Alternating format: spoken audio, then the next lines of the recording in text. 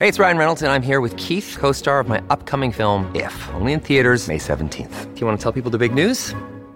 All right, I'll do it. Sign up now and you'll get unlimited for $15 a month and 6 months of Paramount Plus Essential Plan on us. MintMobile.com/switch. Upfront payment of $45 equivalent to $15 per month. Unlimited over 40 gigabytes per month. Face lower speeds. Videos at 480p. Active Mint customers by 531.24 get 6 months of Paramount Plus Essential Plan. Auto renews after 6 months. Offer ends May 31st, 2024. Separate Paramount Plus registration required. Terms and conditions apply if rated PG. When you need mealtime inspiration, it's worth shopping Kroger, where you'll find over 30,000 mouth-watering choices that excite your inner foodie. And no matter what tasty choice you make, you'll enjoy our everyday low prices, plus extra ways to save, like digital coupons worth over $600 each week. You can also save up to $1 off per gallon at the pump with fuel points. More savings and more inspiring flavors make shopping Kroger worth it every time. Kroger, fresh for everyone. Fuel restrictions apply. Palmerbet on the edge of the box. Oh, it's a straight-up screamer! Download our app today and enjoy straight-up screamers this FIFA World Cup with great odds, great promos and same-game multi at Palmerbet. Gamble responsibly. For Gamblers' Help, call 1-800-858-858. Great form by you hitting play on this podcast. Now, check out Same Racer, the brand new racing app for same race multi-tips. Same Racer. Download from the App Store and Google Play. Powered by Bluebet. Gamble responsibly. Call 1-800-858-858. Welcome into the Baz and Izzy for Breakfast podcast. A great morning this morning. Actually, a very happy morning. A heartwarming morning after a golden weekend at the Olympics, Baz. Yeah, 100%. We talk a lot about wanting to champion our champions, and what better day to do it than after 3 gold medals in the weekend. So much to celebrate. Some amazing conversations with some of New Zealand's best.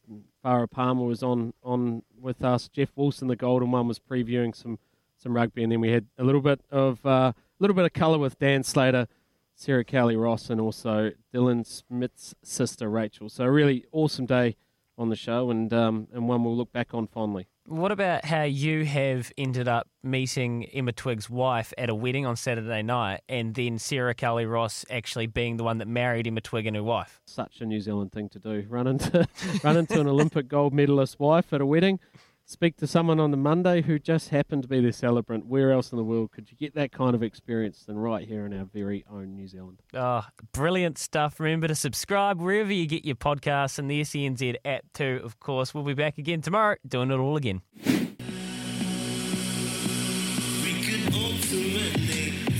Kia ora and good morning to all of Aotearoa. This is Baz and Izzy for Breakfast on SENZ. We are by Kiwis and we are for Kiwis. It is Monday, August the 2nd. Yesterday was the horse's birthday, so happy birthday to all the horses in the Southern Hemisphere. It's just after 6 a.m. in the morning. It is a privilege to spend the morning with you. Today we're going to chat all things sport, and that includes the Olympics and everything else which has been going on around the world over the weekend. Give us a call any stage on 0800 150 811 or send us a text on 8833. No Izzy again today. He's back tomorrow, but stepping in for Izzy is the very, very talented and very, very mature and very, very smart when it comes to AFL in particular, and our racing expert, Louis Herman-Watt. Good morning, Louis. I think it's highly ironic that we are, in a network that is predominantly based out of Melbourne, which there are plenty of AFL experts, and somehow you've coined me as an AFL expert. Really, I just like to kick the Sharon around, Baz. But morning to you. What a weekend and what a show we have lined up today. I'm jumping out of my skin for this one. Yeah, we're lucky, aren't we? And we've just got some amazing access to some of our greats, and we're going to get their thoughts later on in the show, and that includes Dr. Farah Palmer, who I'm really looking forward to chatting to, Louis, because the Black Ferns in the weekend were just absolutely outstanding, and they're just wonderful role models in the way they carry themselves, and just such humility as well, and just a real there's an authenticity about them which I think on the global stage is so refreshing too. So I'm looking forward to talking to Dr. Farah Palmer and also the golden one a little bit later on, Jeffrey Wilson. Love chatting to him. I get the feeling we'll just have to pose 1 or 2 questions and then we can just let him fly, because he loves talking success stories and he's got a few to talk about, plus projecting forward towards the Bledisloe Cup. Plus we've got a few others to chat to as well, Louis. We do. Sarah Cowley-Ross wrapping up a huge weekend in the Olympics, which yesterday Dame Valerie Adams taking bronze. She says it means more to her than her gold, and when she's done it without her family, she had to move to Christchurch. You can kind of see the reasons why. It was a pretty big weekend, like emotionally as a sports fan, Baz. I think, as a fan, you kind of get used to being excited and then disappointed and excited and disappointed. But this weekend, it felt like that tenfold. I mean, there was just so much emotion and so much ecstasy. I don't really know where to start. You kind of get to Monday morning, you probably...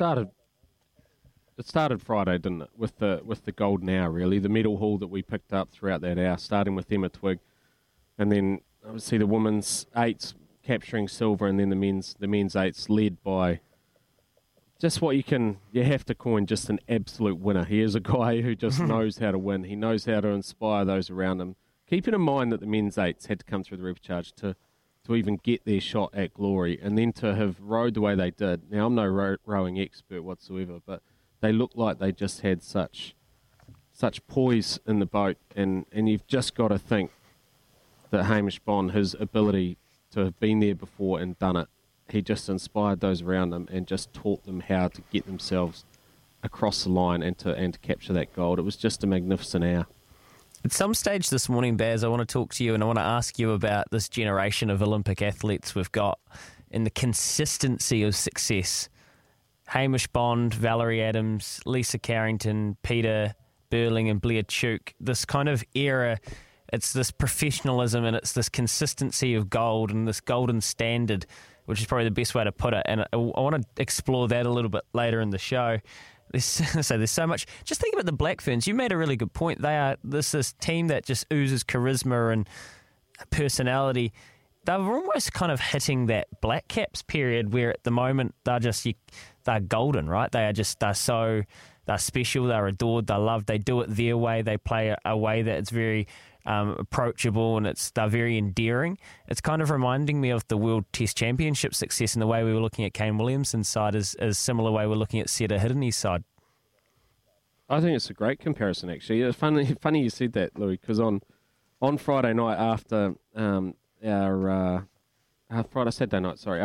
our Black Ferns girls had lifted gold and had achieved that in the way that they were just carrying themselves, I thought exactly the same thing, and I thought actually where New Zealand cricket's at the moment, the men's organisation has reached that same level. The women's situation at the moment is just struggling a little bit, and rather than looking maybe as a comparison with the Black Caps, I think they could look towards the Black Ferns and say, well, we want to be that. That's how we want to be known on the international stage, and they're just inspiring so many people. And yeah, I want to, when we speak to Dr. Farah Palmer later on, I've got a little bit of a reading from the co-captain Sarah Hirine, where I think it just encapsulates everything. I'd love to get her reaction later on. But so that was a great period.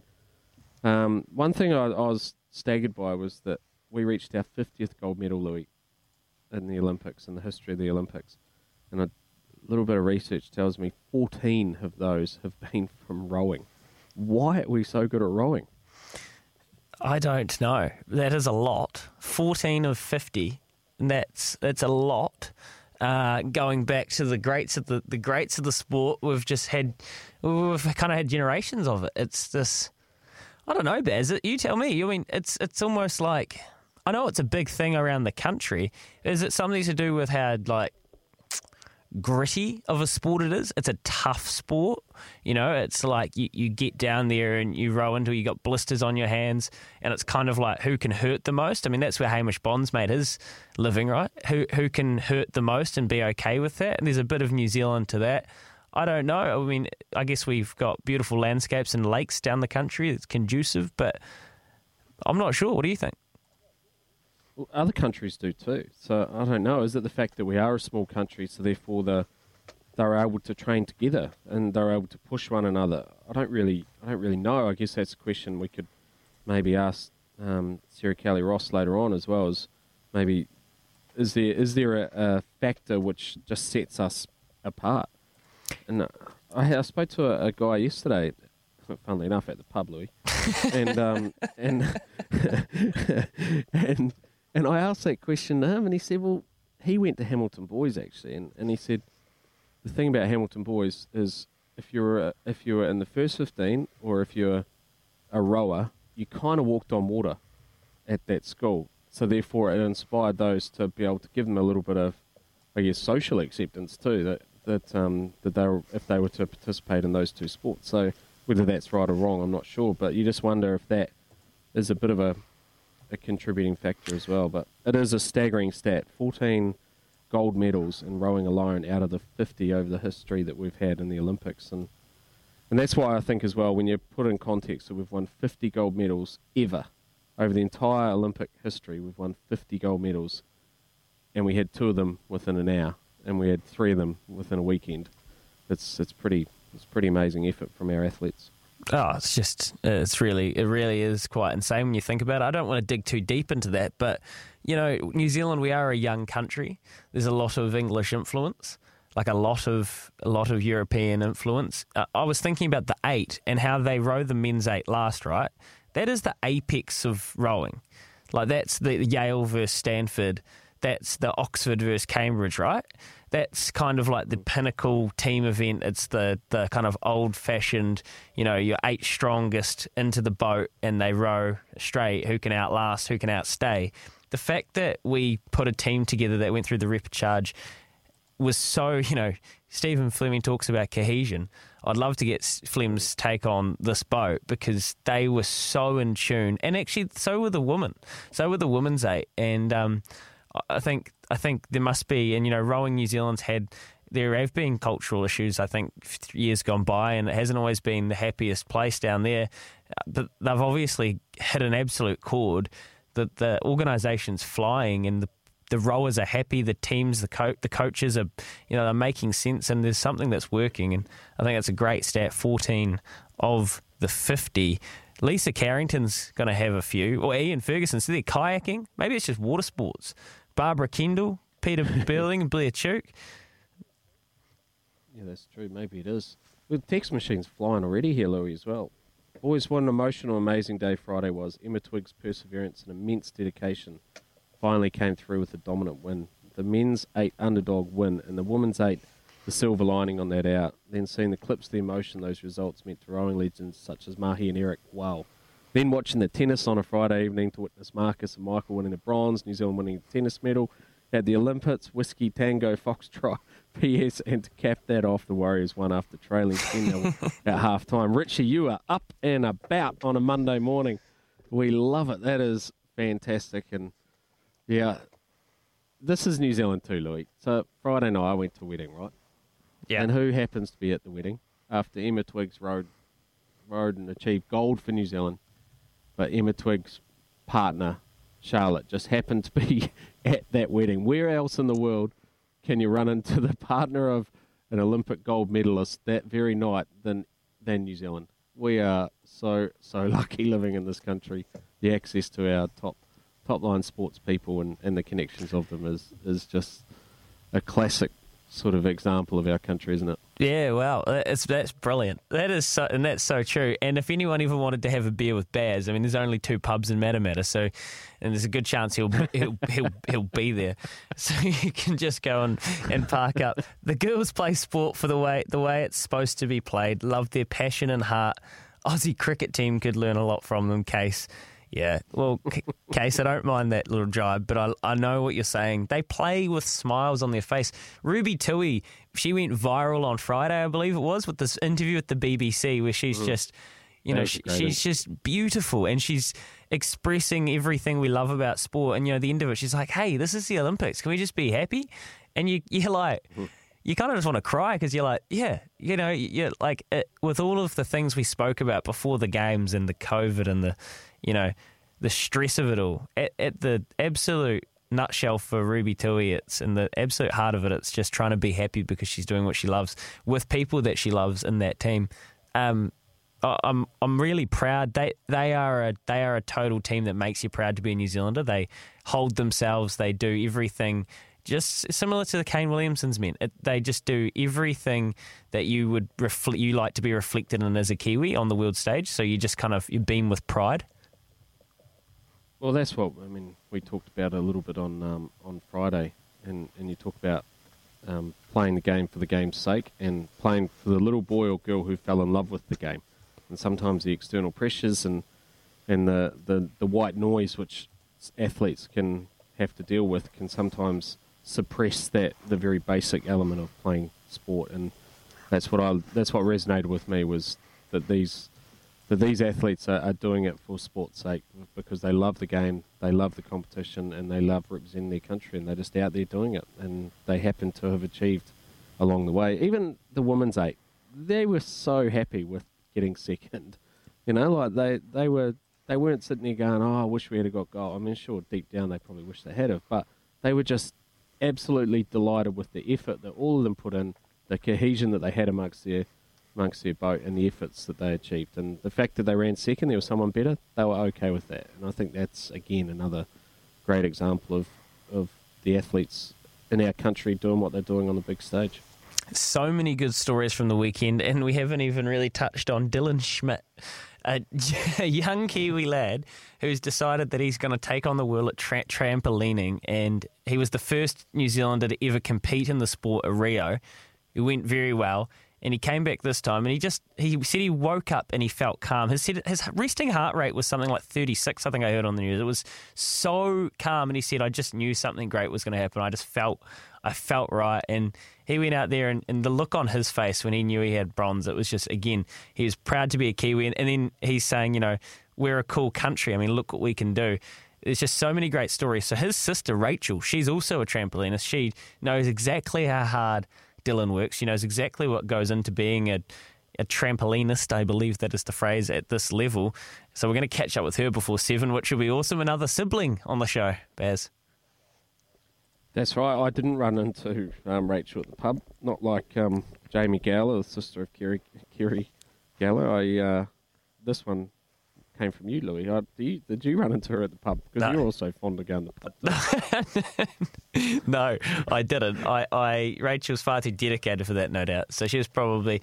No, I just thought, trampolining's a sport we don't know a lot about. Dylan's done something exceptional, just like all these other Kiwis. Why don't we touch base with him or touch base with someone that knew him? And I wasn't sure was it going to be a sister, whoever, or a family member, or a coach, but Rachel's keen to come on. So that's brilliant, Baz. Hey, the Warriors won, as someone pointed out, which is just fantastic.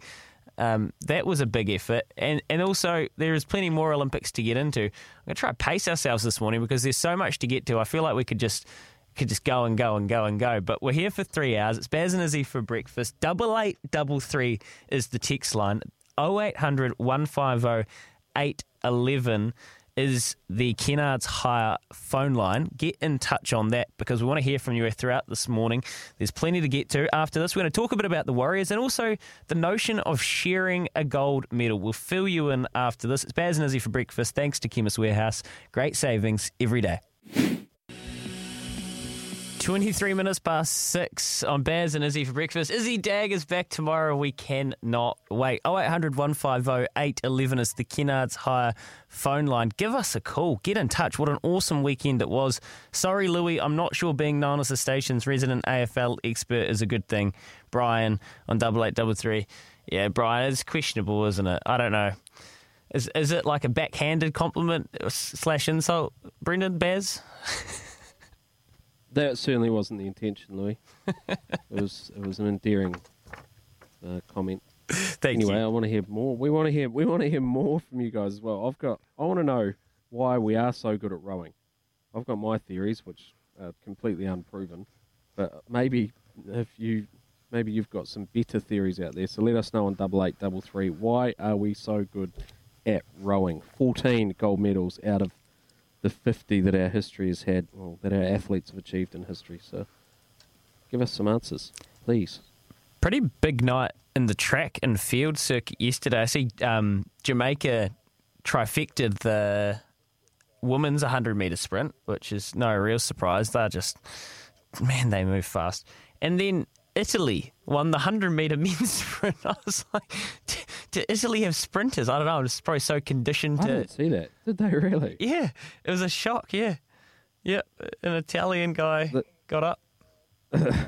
So the Jamaican women's the trifecta there. So that 100-metre final was gonna be one for the ages, wasn't it? And then in fact a number of injuries for some of the fastest challengers sort of happened, and then was it there was one girl who got ruled out because of her sample for human growth hormone or something came back, so she got scrubbed out the day before, and then it was kind of left to the survival of the fittest. But the time that they ran was pretty sharp too, Louis. Time was very sharp.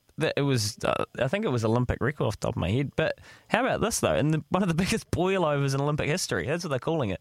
The 26-year-old former long jumper ran 9.8 to defeat American Fred Curley, with Canada's Andre de Grasse third. And the bloke that was replacing Usain Bolt, his name escapes me, Jacobs, he didn't even finish in the 3, so there you go. I mean... So this fella's run 9.8 to win the gold. So where's he come from? Has he been a challenger previously, or is he's just become airborne overnight? Yeah, he's just... I don't know. Lamont Marcel Jacobs. I'm sure there's a bit of Italian flair in the pronunciation there. But so that happened. So that was in the track and field. Give it a go. Give it a go. The Italian flair. I'm just not, because it's just going to be insulting. Come on. No, it's too early for that sort of thing. You're standing in for Izzy, and you know 100% that Izzy would give this a go. Yeah, well, wait, we're only one day away. Let's just hold. Let's not stuff it up before he gets back. The key. No. Oh, says you. Righto. The Kiwi high jump for Hamish Kerr, he gave a strong account of himself. He was just 1 centimetre behind his PB to finish 10th. But get this. So the Qatari and the Italian, another Italian, that were at the top of the pile in the high jump, they cleared 2.37 metres, and then they raised to 2.39, and neither of them could make it. So while it was expected they would go into a jump-off because the ledger was identical, they instead decided to share gold. Yeah, I'm not sure about this one. So what happens then? So then there's no silver? So how does it work? There's 2 golds, no silver, and then a bronze.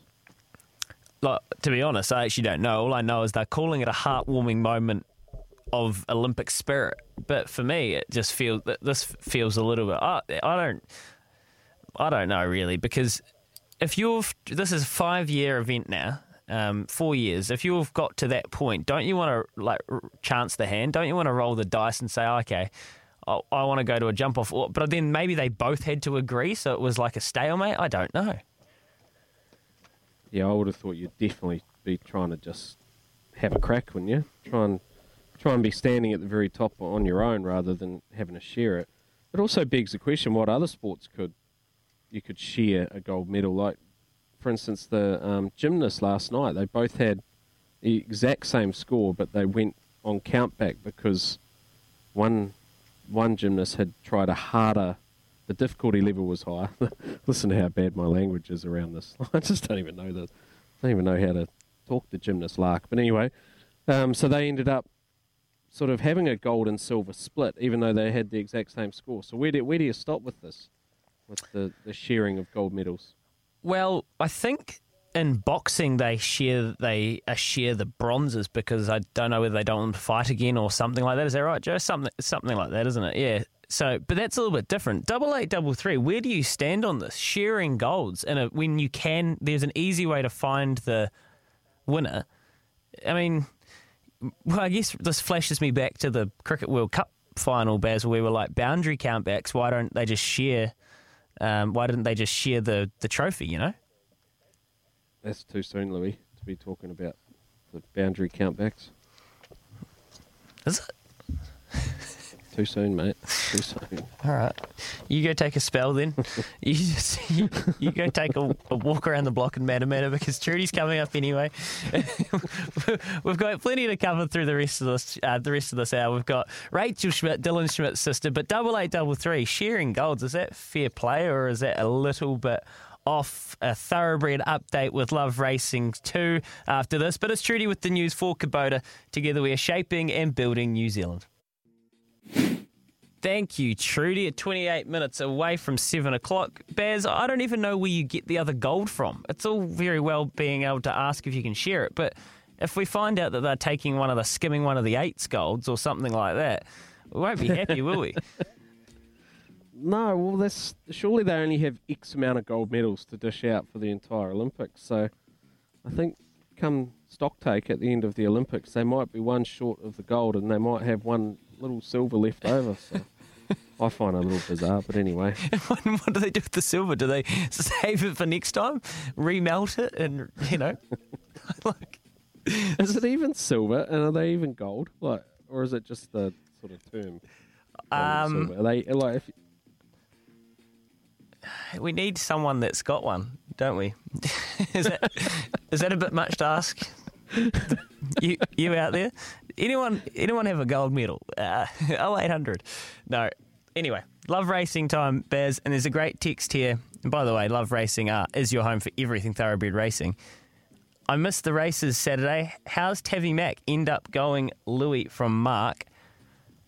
Tavi Mack, Alan Sharrock's gun horse they call Frodo, Baz, lined up at Otaki. Very, very short price favourite in the end. I think it closed at $1.60 and, as expected, came off the heels of Deerfield with about a furlong and a half to go and just was too good, really. Too good. Class prevails. At least 3 or 4 lengths probably at his peak better than that field. Deerfield was valiant on the inside as he always is. But Tavi Mack is back and he is very much in the market for the Foxbridge Plate and the Tarzino Trophy. He's a funny little horse. When you get a nickname Frodo, I think we talked about it on Friday, he's a strange-looking little horse. Did you ever bet over the weekend? I had a couple of bets, but no good. I got on, I punted over in Australia. I had a bit of a play on James McDonald's one in the last. But no, to no avail. But that's okay. You can't, punting's a long game, isn't it? You can't just sort of swing with the emotions of a win or a loss on the punt each day.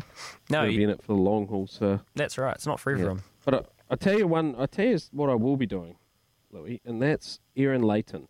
She is claiming 3 kilos, and she is riding outstandingly well already, towards the end of last season. So in the next sort of 4 to 5 weeks in particular, I reckon she's a real follow kind of jockey, and I think you get decent odds when she's on board too. She already had a winner yesterday. I think she had a winner on Saturday to close out the season. So she's a must-watch apprentice jockey as well. I've actually got another one, Ellen Nicholas, as well. She's claiming 3 as well at the moment, and she's flying. She won the Taumarunui Gold Cup. Did she win the last yesterday as well? Not too sure. Can't quite recall off the top of my head. She did. She's going. Yes, she did. She's going very well. Yeah, there you go. There's a couple to look out for anyway. You get a bit of odds around the apprentice jockeys too, don't you? You do, and that's the kind of, you do quite often, if you can, but this is the thing, if you can find a good apprentice like Hazel a few months ago, like Erin and Alan now, where you're claiming that, and even Joe Cameroon as well, still got that claim, until they outride it, you can really kind of find a nice lightweight chance if they get the right ride. Just quickly, the Courtesy Ford Rider Stakes. Congratulations. This was ridden by your mate, Erin Leighton. I'm a Rocker B. Karen McQuaid, well done. You've knocked off Year Boy and Cats of Charmer, the 2 very short-priced Alan Sharrock runners, and it won with a leg in the air, really. Came off the back of Year Boy, tracked it all the way through, and it's fantastic stuff. So congratulations to Erin Leighton and Karen McQuaid. That was a great, great victory. That's a listed race win as well, $50,000 the stakes. Were Love Racing is your home for everything thoroughbred racing. Baz, tomorrow we have Izzy Dag back, which means we've got the return of the Quizmaster. That's right, and I'm excited about that because I think, he's put me under a severe amount of pressure having to step up in his absence and take on the quiz master tag. We've had some good quizzes, but no one's quite as good as what Quizzy, the Ismaster, the quiz master. I don't even know, how does that rap even go? I'm not sure. I wonder if he's got a little... I don't know if he's got an evolution of it when he comes back, but we will find out. 0800 150 811. Today we're playing for a $50 TAB bonus bet. You can get in very simply by calling 0800 150 811. Get involved if you want to take on the quiz. Baz is still the quiz master, one day only, and then Izzy Dag is back. But until then, get involved. The quiz is a goodie this morning. Give us a call and we'll hear from you shortly. 18 minutes away from 7, and it's a great point of the show where we give away something today. It's a $50 bonus bet from the TAB. 8833. Baz, this is great. They cut them in half so they have half each. Yeah, right. How do you cut gold? It's like, what do you use to get your bed attached from the wall the other day, or to break the bed frame apart? Angle grinder? Yeah, an angle grinder. Yeah, I should have done that at the start. Would have saved a lot of mess. Anyway, it's done now. Well, maybe they've just got a skill saw out. Anyway, it is time for this.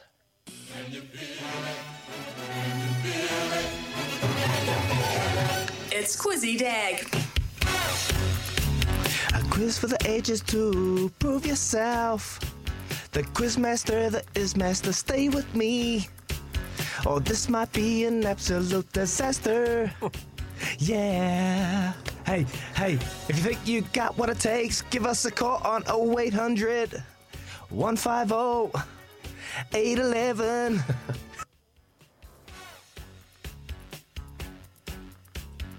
Very, very good. Izzy, he's back tomorrow, is Izzy, and we are looking forward to having him.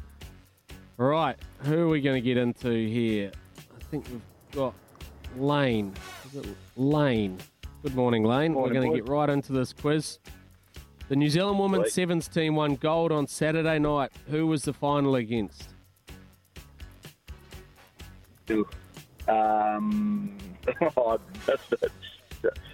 Okay. France. Well done. Good work. Google worked quickly there. Old Trafford is a football stadium of which English football team?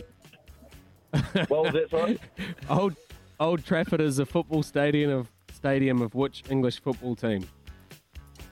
Man U. Yep. The Northern Mystics will face who in the ANZ Premiership Grand Final this Sunday? Canterbury Tactics. Oh, getting there. What is the series score in the Springboks Lions series? Oh, missed that, but I'm just going to 1-0. Well, that's a good guess, because it was 1-0, so you could either go on 2-0 or 1-0. Although, hey, they might have halved it like they do gold medals these days, but who knows. Anyway, we digress. Dylan Schmidt won a bronze medal in which Olympic event? Oh, the trampoline. Well done. Outstanding. Brilliant work. So, Louis, what does Lane win? One. First caller, straight up in the morning, boom, hits it out of the park. That's brilliant. All the way, led from woe to go. Good front-running ride. $50 bonus bet, courtesy of our friends at the TAB. That's a good way to start the week for the quiz contestants, Baz. Straight in. I thought that was... Well, no, it wasn't that hard, I suppose. Maybe it was a bit of a soft kill. It should have made it a little bit more difficult. Maybe Izzy will come back with a bit tougher quiz. It is his sort of show anyway, the quiz master, isn't it? I think you've really taken to it. I've just been... Mate, I feel like Santa Claus. I'm just giving out gifts willy-nilly. Last week it was all the pillows. This week it's the TAB vouchers. It's good giving away free stuff. Everyone loves free stuff. Everyone does love free stuff, especially when it's such high-quality free stuff. I reckon when there's a chance we have a rival quiz pop up in the show, like a rival breakaway 2020 league, commandeer the quizzing. We need to come up with a catchy name. If anyone's got a catchy name for a quiz segment run by Baz McCullum, get in touch. 8833 0800 150 811 as well, Baz. But after this, we're going to catch up with someone who would have had a special weekend. Rachel Schmidt got to watch her brother Dylan, a fellow trampolinist, go to the world stage and perform at the very peak. It's a great story and it's a very interesting sport. We're about to find out a bit more about on Baz and Izzy for breakfast. 7.5 minutes away from 7 a.m. 8833. Another text come through, Baz. What about the podium? Do they have to add an extension to that up the top of the podium? Great text. And we're actually giving away a Temper bed for Text of the Month. Yes, you heard that right. We are giving away a Temper bed for Text of the Month. All you have to do is text in 8833 any stage. The text of the week will win a Temper pillow as well, and the text of the month, a Temper bed. That is a very exciting prize. So keep those coming in. The double gold, sharing gold. Fair play or not? It's a weird wrinkle of the Olympics in which we had some awesome success over the weekend, Baz. Yeah, we did, mate. Just on that Temper bed, it's really got the tongues wagging too. At the pub again. I just suggest that anyone that happens to be from Matamata and is wanting to win that Temper bed, don't put Matamata, because otherwise there's going to be a real siren going off if you end up winning it. You're going to have to put somewhere else out there. Okay, otherwise people are going to start asking questions of me. Anyway, I digress again. I don't think trampolining would have been on too many people's radars heading into the Olympics, but it's fair to say that the performance of one man made everyone sit up and take notice. It was a determined and outstanding effort from the Kiwi Dylan Schmidt to claim the bronze medal. It was an epic performance on Saturday, and we are very, very lucky to be joined by Dylan's sister, Rachel. Good morning, Rachel.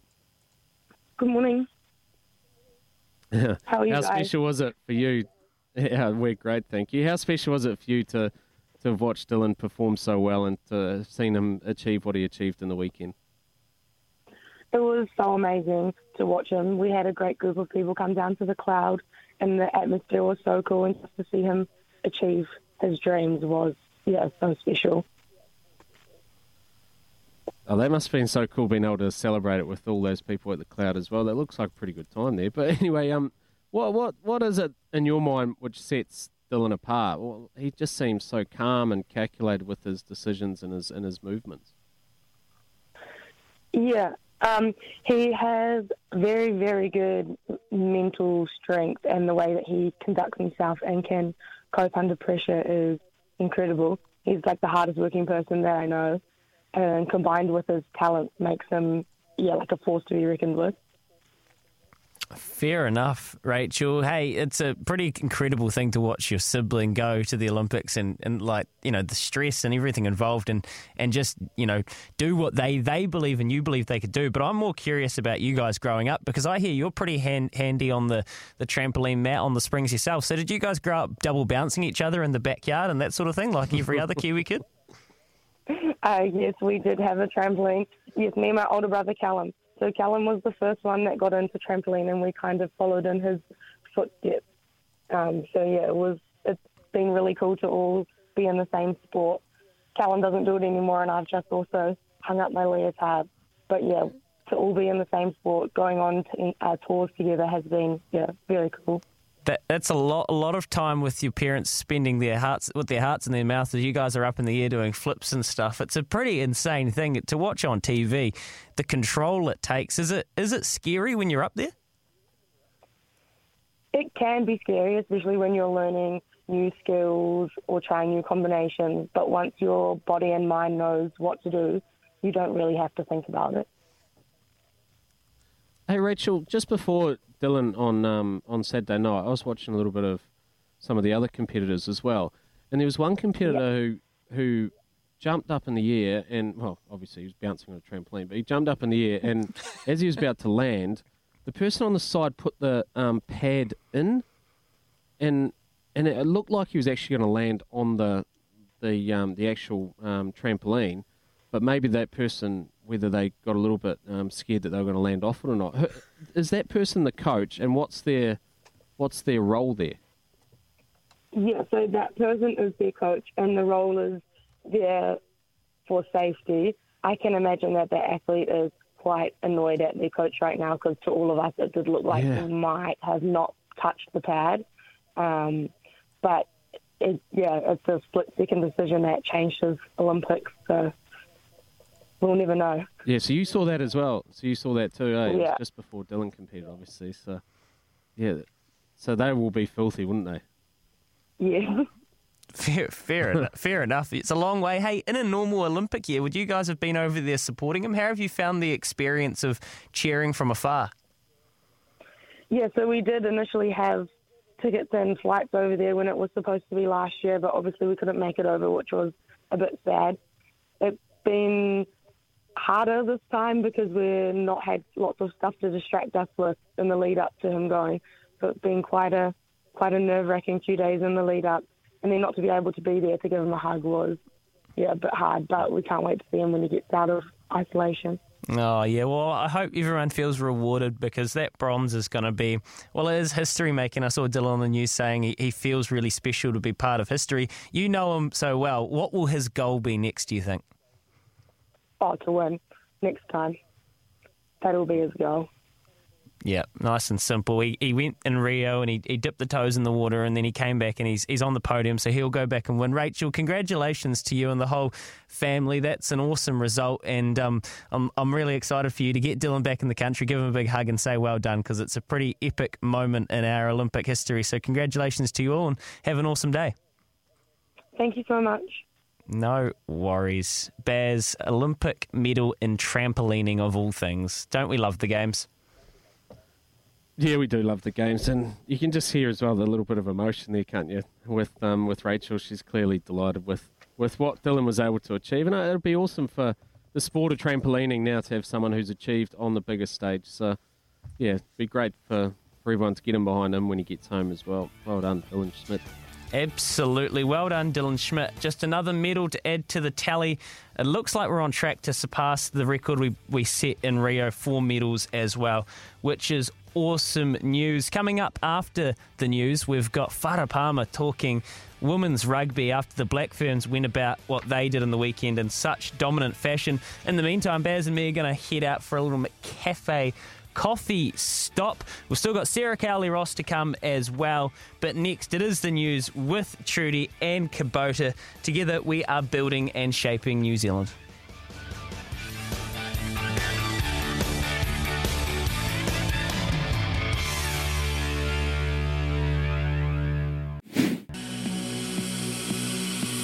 Kia ora and good morning to all of Aotearoa. This is Baz and Izzy for breakfast on SCNZ. We are by Kiwis and we are for Kiwis. We are just after 7 in the morning on Monday, the 2nd of August. Happy birthday for yesterday to all the horses out there in the Southern Hemisphere. And I'm joined by Louis Herman Watt as Izzy is with us tomorrow. We're looking forward to getting him back, but it's been a good morning so far, Louis, and we've got plenty more to come.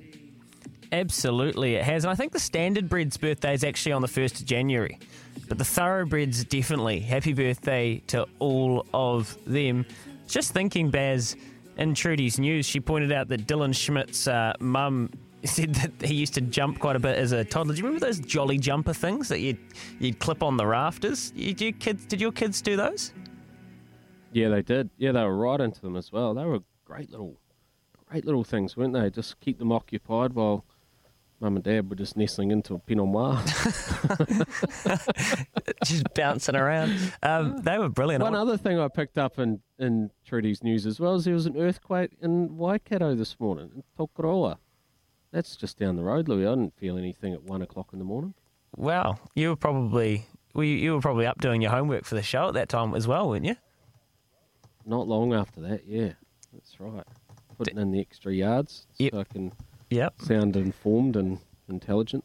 Hey, at some stage this morning, we need to chat as well about the British and Irish Lions in South Africa, because last week we really took an interest in Rassie Erasmus's bizarre tactics to try and get a little bit of leverage over the referees, but it might have worked. And then Kyle Sinclair's gone and bitten a bloke as well. He's on report for that. So there's plenty going on in South Africa, Baz. Yeah, there is, and South Africa were too strong for the Lions in the second game, but Cressy Erasmus is still carrying on like a plonker, I think. But anyway, that series is set up for what are they terming it? The Cup final in a week's time. Yeah, World Cup. That will be a huge game over there. Well, isn't it great? World Cup champions, South Africa against the Lions. It really is, kind of a war of attrition. I know Jeff Wilson ran his eye over the game, so he can give us his account of it after 8 o'clock. Plenty of rugby to talk about, Baz. Yeah, there is. There's plenty of rugby to talk about, including the Sevens in the weekend and the performance of our Black Ferns, which was full of class, it was full of power, and it was full of smiles on faces, not just from all those that follow the girls, but from the girls themselves over in Tokyo. Their performance was, it was right out of the top drawer, just in terms of skill levels, but also in the way that they were able to play with the smiles on their faces and the joy of life. It is an absolute pleasure to welcome to our show Dr. Farah Palmer. She's a legend of the sport and also is the Deputy Chair of New Zealand Rugby, and she joins us now. Good morning, Farah. Good morning. Good morning. I'm kind of struggling with this lack of sleep with this Olympics on, but good morning nonetheless. Yeah, well, you must have stayed up and celebrated on Saturday night as well after what the girls were able to achieve. Oh, yeah, probably. I'm a bit of an emotional person, so I probably was loving watching them after the game and seeing their smiles and their tears and, thinking about their families and how much they've sacrificed to get there. So, yeah, it was a cool moment and really wonderful for them to be able to deliver that gold, because I know they've been aiming for that for a few years now. Farah, I was listening, I did a bit of research and heard co-captain Sarah Hirini just she said something in the weekend which just made me really sort of stand up and take notice as well. I'm just going to read it to you now if I can and just get your reaction to it. Said, yeah, we've got titles and we've won things, but I want our group to be good people and show the world that you can be good, genuine people and still have success. Our program allowed that. That must make you feel pretty proud. Yeah, Sarah is a great leader. She does lead on and off the field, and what you see is what you get with her and the rest of the team. They're a really close-knit team, and they know that they not only have to perform as athletes, but as role models and ambassadors. They've got that bigger sense of this is bigger than just us, and that comes through in all the team. Where does that come from, Farah? Because you're so right, and you get that, it oozes it, the way they conduct themselves and the way that they just, I guess, the smiles they wear on their face. Where does that kind of worldliness and just loveliness, where does that come from, do you think?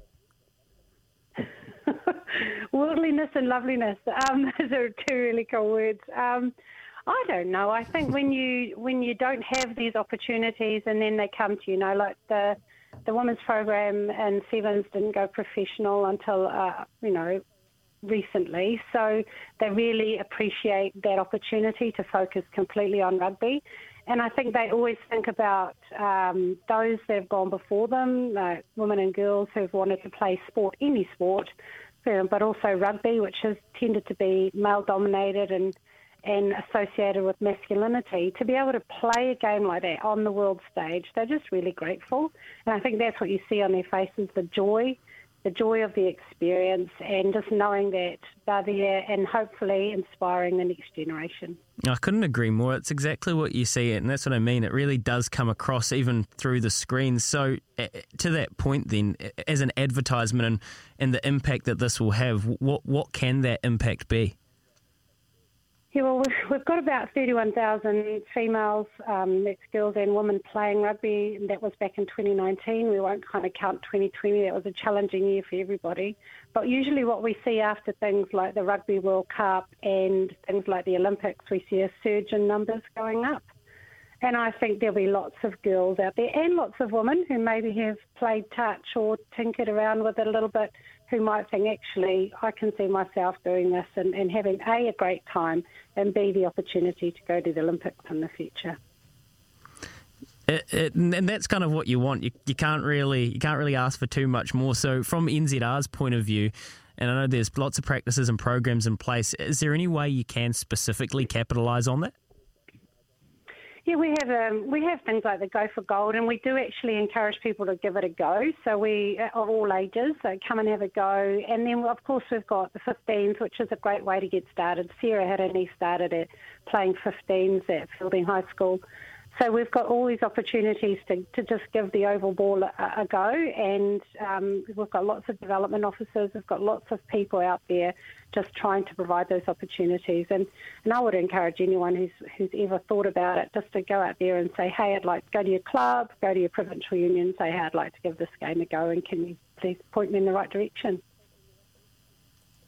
Farah, I found it quite awesome what you were saying before, just about how the girls want to inspire the next generation. And in the cricket world and the Black Cap setup, we talked a lot about that we're just passing through and we're custodians of the jersey or of the Black Cap, and we want to leave it in a better place than we found it. And you could undoubtedly say that these girls have done that. So that's a remarkable achievement and inspires next generation. I guess the next step is, we had Kendra Coxhedge on the show a couple of weeks ago, and she was pretty honest about the work that was still to be done to promote and also grow the women's game, and particularly at NPC level. Do you think things like this achievement and some of the other things that they're able to tick off is starting to build a bit of momentum with that, though? Definitely. It creates the desire to play, and it creates the energy for people to come in and want to play. But if we don't have the structures and the systems and the competitions in place, then, we also risk losing all those people who are suddenly super enthusiastic about giving the sport a go. So we've got to make sure that we, as the New Zealand Rugby Board, and all of our structures in terms of our provincial unions, our Super Rugby clubs, that we try and make it a welcoming environment for girls and women and say, hey, look, come along, we really welcome you. You can be yourself and you can come and play this game, and you can have a great time with your mates, and you can also aspire to a higher achievement.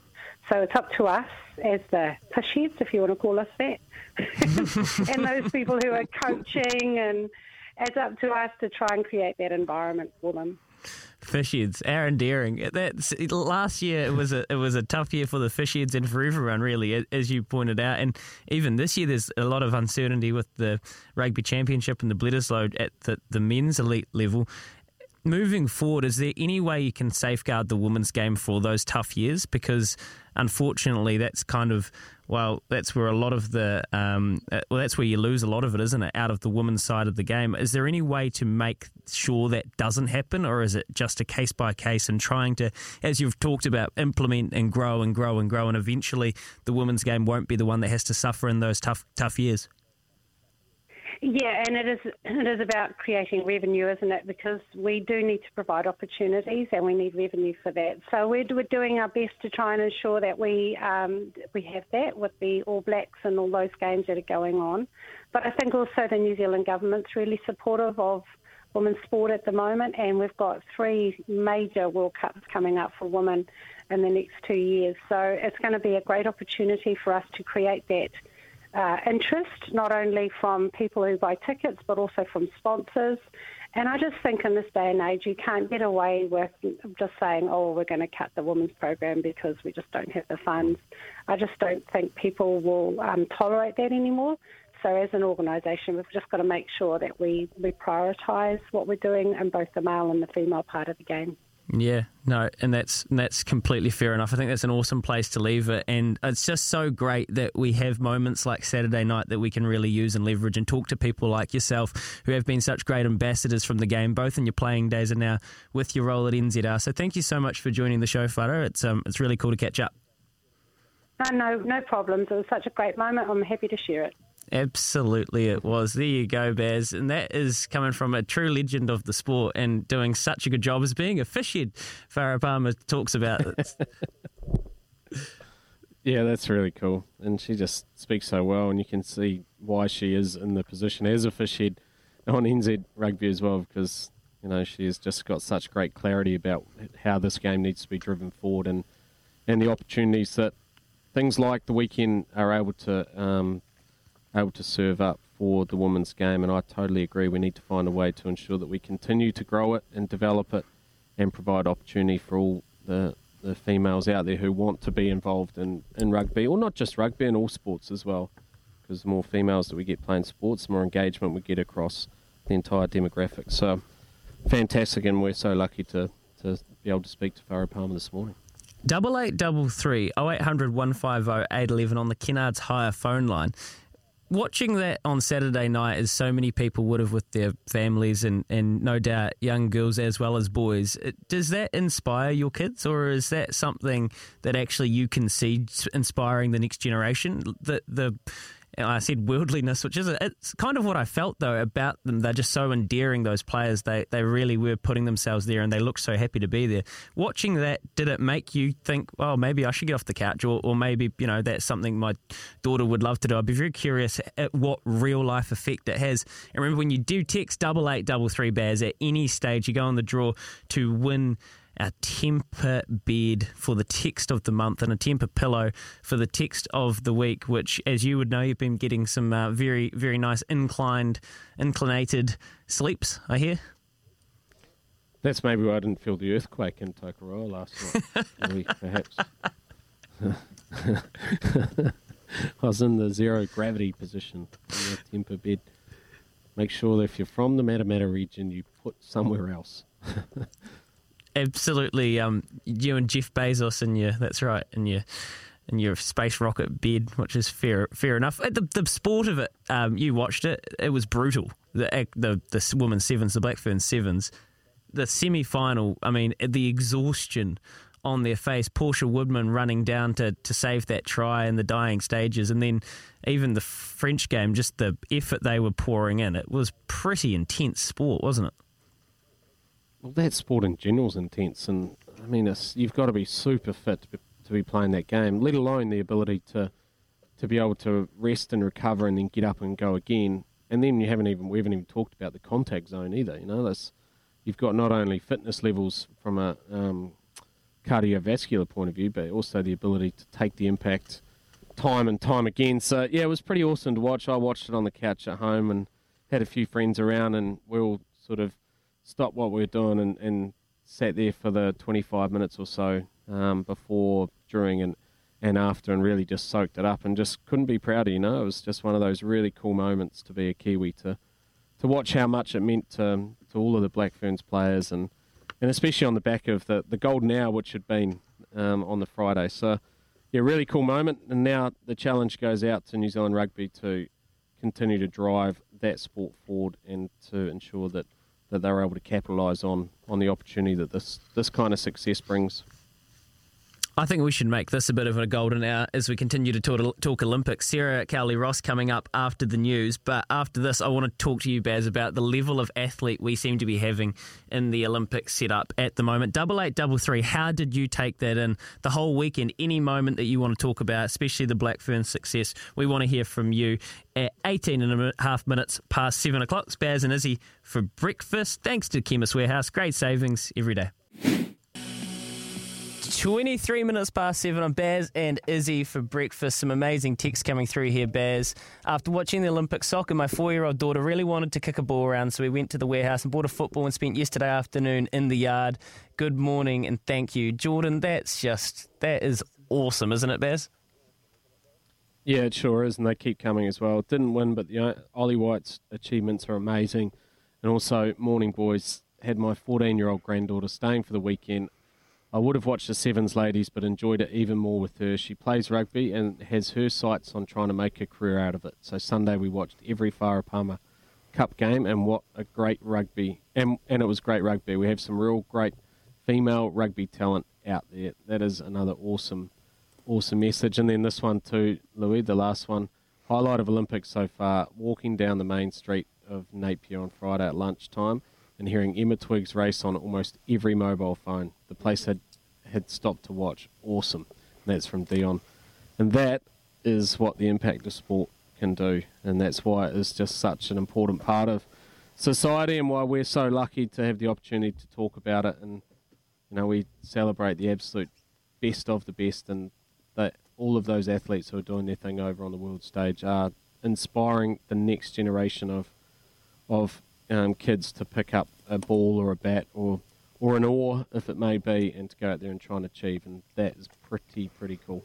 It's brilliant. It's really, really great. And those athletes that are doing it, I just kind of want to get your thoughts on. We look at Val Adams yesterday, who's gone to her 4th games and taken a bronze medal, so she's got the full set now.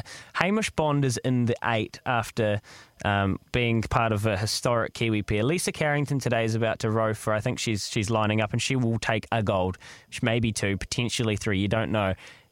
Peter Burling and Blair Tuke, they're America's Cup sailors, but they are also Olympic sailors with a silver in London, a gold in Rio, and with any luck, go gold tonight.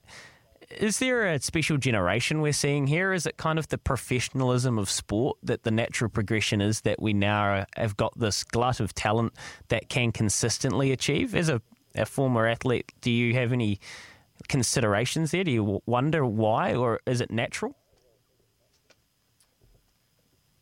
Yeah. Look, I think all of the people you just mentioned are absolute standout sports people in their own right, and they have not just clearly they have ability, but they also have that drive and that dedication to continue to push forward. These athletes, and I guess this is a difference too, is they have their time in the sun once every 4 years. So there is 4 years of heartache and sacrifice and hard work which goes into what they're doing, and then they get their opportunity. And that takes an immense amount of mental strength and just drive to keep pushing yourself time and time again. At least in the sport that I played in cricket, you're getting the opportunity every day to go out there and try and succeed or fail and know where you're at. You're constantly getting that litmus test. But for these guys, once every 4 years is when their judgment day arrives. So for them to have been able to do it, not just in one set of games, not just 2 sets of games, but in some cases 3 sets of Olympic Games over a 12, 13-year period, it's just remarkable, and I've only got adulation for them, mate. And I think that's why it's such a positive story, and that's why the next generation are going to gravitate towards these sports because of what these people are doing. So, yeah, it's pretty cool. It's a pretty cool day to be talking sport, isn't it? When you can celebrate these champions around our country doing the thing on the world stage. We're pretty lucky, Louis. It's the longevity. That's such a great point. Maybe that's what's blowing my mind about it. It's the time, the period of time they are able to stay at their peak. And I think you saw that with Val Adams, who was kind of so emotionally overawed by the moment of even winning bronze. She just thought, well, it's just, I'm at a different stage in my life. I've had 2 kids and I've been able to come back and do this. It's special stuff. That's the Olympics we've got going anyway. Yep. There's another couple of texts here as well, which I'd love to read out. Hey team, I just want to text in regarding the women's sevens on TV and how cool it is having the women's rugby coming through. I sat down with my 8-year-old daughter, wife and son and watched the sevens comp. I had to drag my daughter in to watch the first game, and by the semi, my daughter was yelling out for us to come and watch it. She was hooked. The whole time she was saying, I want that to be me one day, Dad. She comes down and watches me play rugby on a Saturday and used to not like it that much because of the yelling and swearing from the sideline and the fighting on the field from the clubs in our community. Sorry, I just competition. Pull up the rest of that competition. Sorry. And then there's another one. My daughter plays in her high school first 15. She was glued like her parents to all of the sevens games. Such amazing role models, very emotional, and love the way the whole team, New Zealand team, celebrate each other. Great show, lads. Megan. Thank you, Megan. So some really cool feedback there as well. Louis? It's that last level of, and that's what I think Farah Palmer was awesome speaking about, you're seeing it, but the real life connection and that, like, how that actually translates to participation numbers. And last year was really hard for rugby, and women's rugby kind of fell by the wayside a little bit because of that. So, and as Farah said, like, you can't get away with that anymore. People aren't going to tolerate that because of the actual groundswell and numbers. And it's so cool to have those real life examples of people's children and granddaughters sitting there watching and saying, hey, that's more relatable for me because, yeah, the club's actually a little bit scary, the blokes are loud, but this is something that I can really set my eyes on. And that's that last level of community engagement that I think that's the key, really. That's actually the heart of it, isn't it? Yeah, it is. I know we've got to get to the news with Trudy in a sec as well, so I'll just wrap this up really quickly. I do want to make note that there is some challenges which come about being sports people too, and Ben Stokes is a case in point, and we should talk about that in a little bit of time. But for now, let's celebrate the athletes. Yes, we will, Baz. We'll come back to Ben Stokes, something you were talking about a lot last week, bubble life and how that has been impacting them. And it's a great story, well, a bit of a sad story, but something we will definitely focus on coming out of here. But it is time for the news with Trudy and Kubota. Together we are shaping and building New Zealand. Thank you, Trudy. 28 minutes away from 8 o'clock. Trudy with the news there. And Baz, Ben Stokes. We're going to get to our weekend choices poll, but just give us a bit more on this. You just mentioned that before. I'm quite curious because you brought it up with me yesterday, and it's to do with the bubbles that we've been talking about last week. Yeah, it is. Look, I think we've talked about how we've got all these amazing athletes doing some amazing things on the world stage, but it doesn't come without its pressures and its concerns. And Ben Stokes, who is probably one of the toughest cricketers I've had the privilege of being able to play against and to get to know, has taken a break away from the game indefinitely, taken a break away from cricket because of the pressures which have been applied through operating in these bubbles throughout COVID times. Now, I talked about it last week that I feel that people are operating at the moment. They're finding a way to get through, but at some stage there is going to be an ambulance at the bottom of the cliff scenario in regards to having to deal with these challenges that each of these athletes are having to go through by operating in these bubbles. And Ben Stokes has taken upon himself to remove himself from all cricket for a period of time to focus on his mental health and well-being and to spend time with his family after what's been a challenging time. So, look, it's not all beer and skittles when it comes to international sport as well, and I think it's a courageous decision by Ben Stokes and is also a stark reminder to all of us which operate in the sporting environments that we need to ensure that we are taking care and paying attention to the mental side of all these athletes and also the challenges that these bubbles and COVID times are serving up.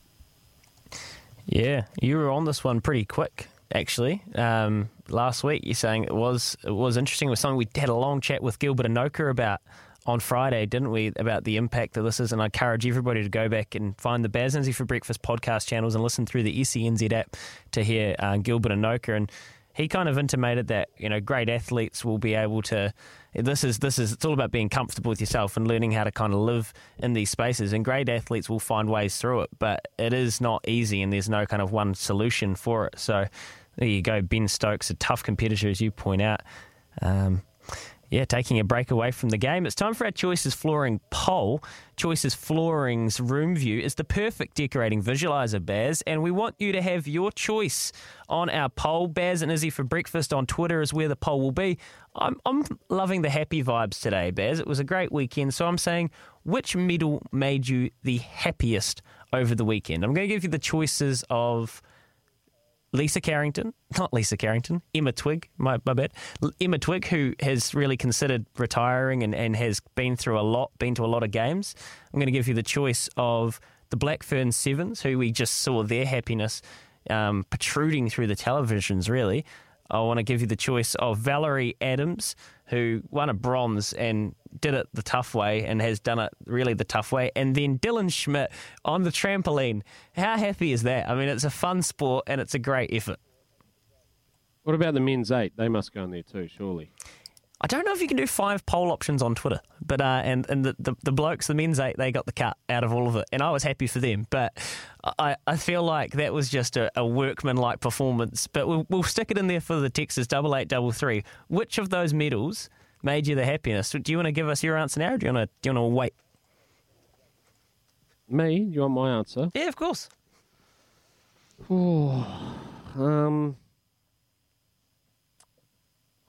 I feel bad, I think, if I was really... I think I'll sit on the fence. Can I do that?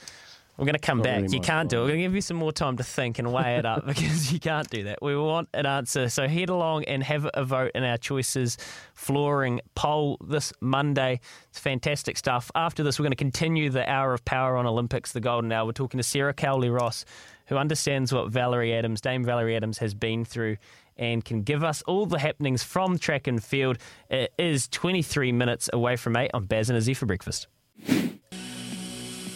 18 minutes away from 8. 0800 150 811 is the Kennards Hire phone line. Get in touch at any stage and you will go on the draw to win the All Blacks experience.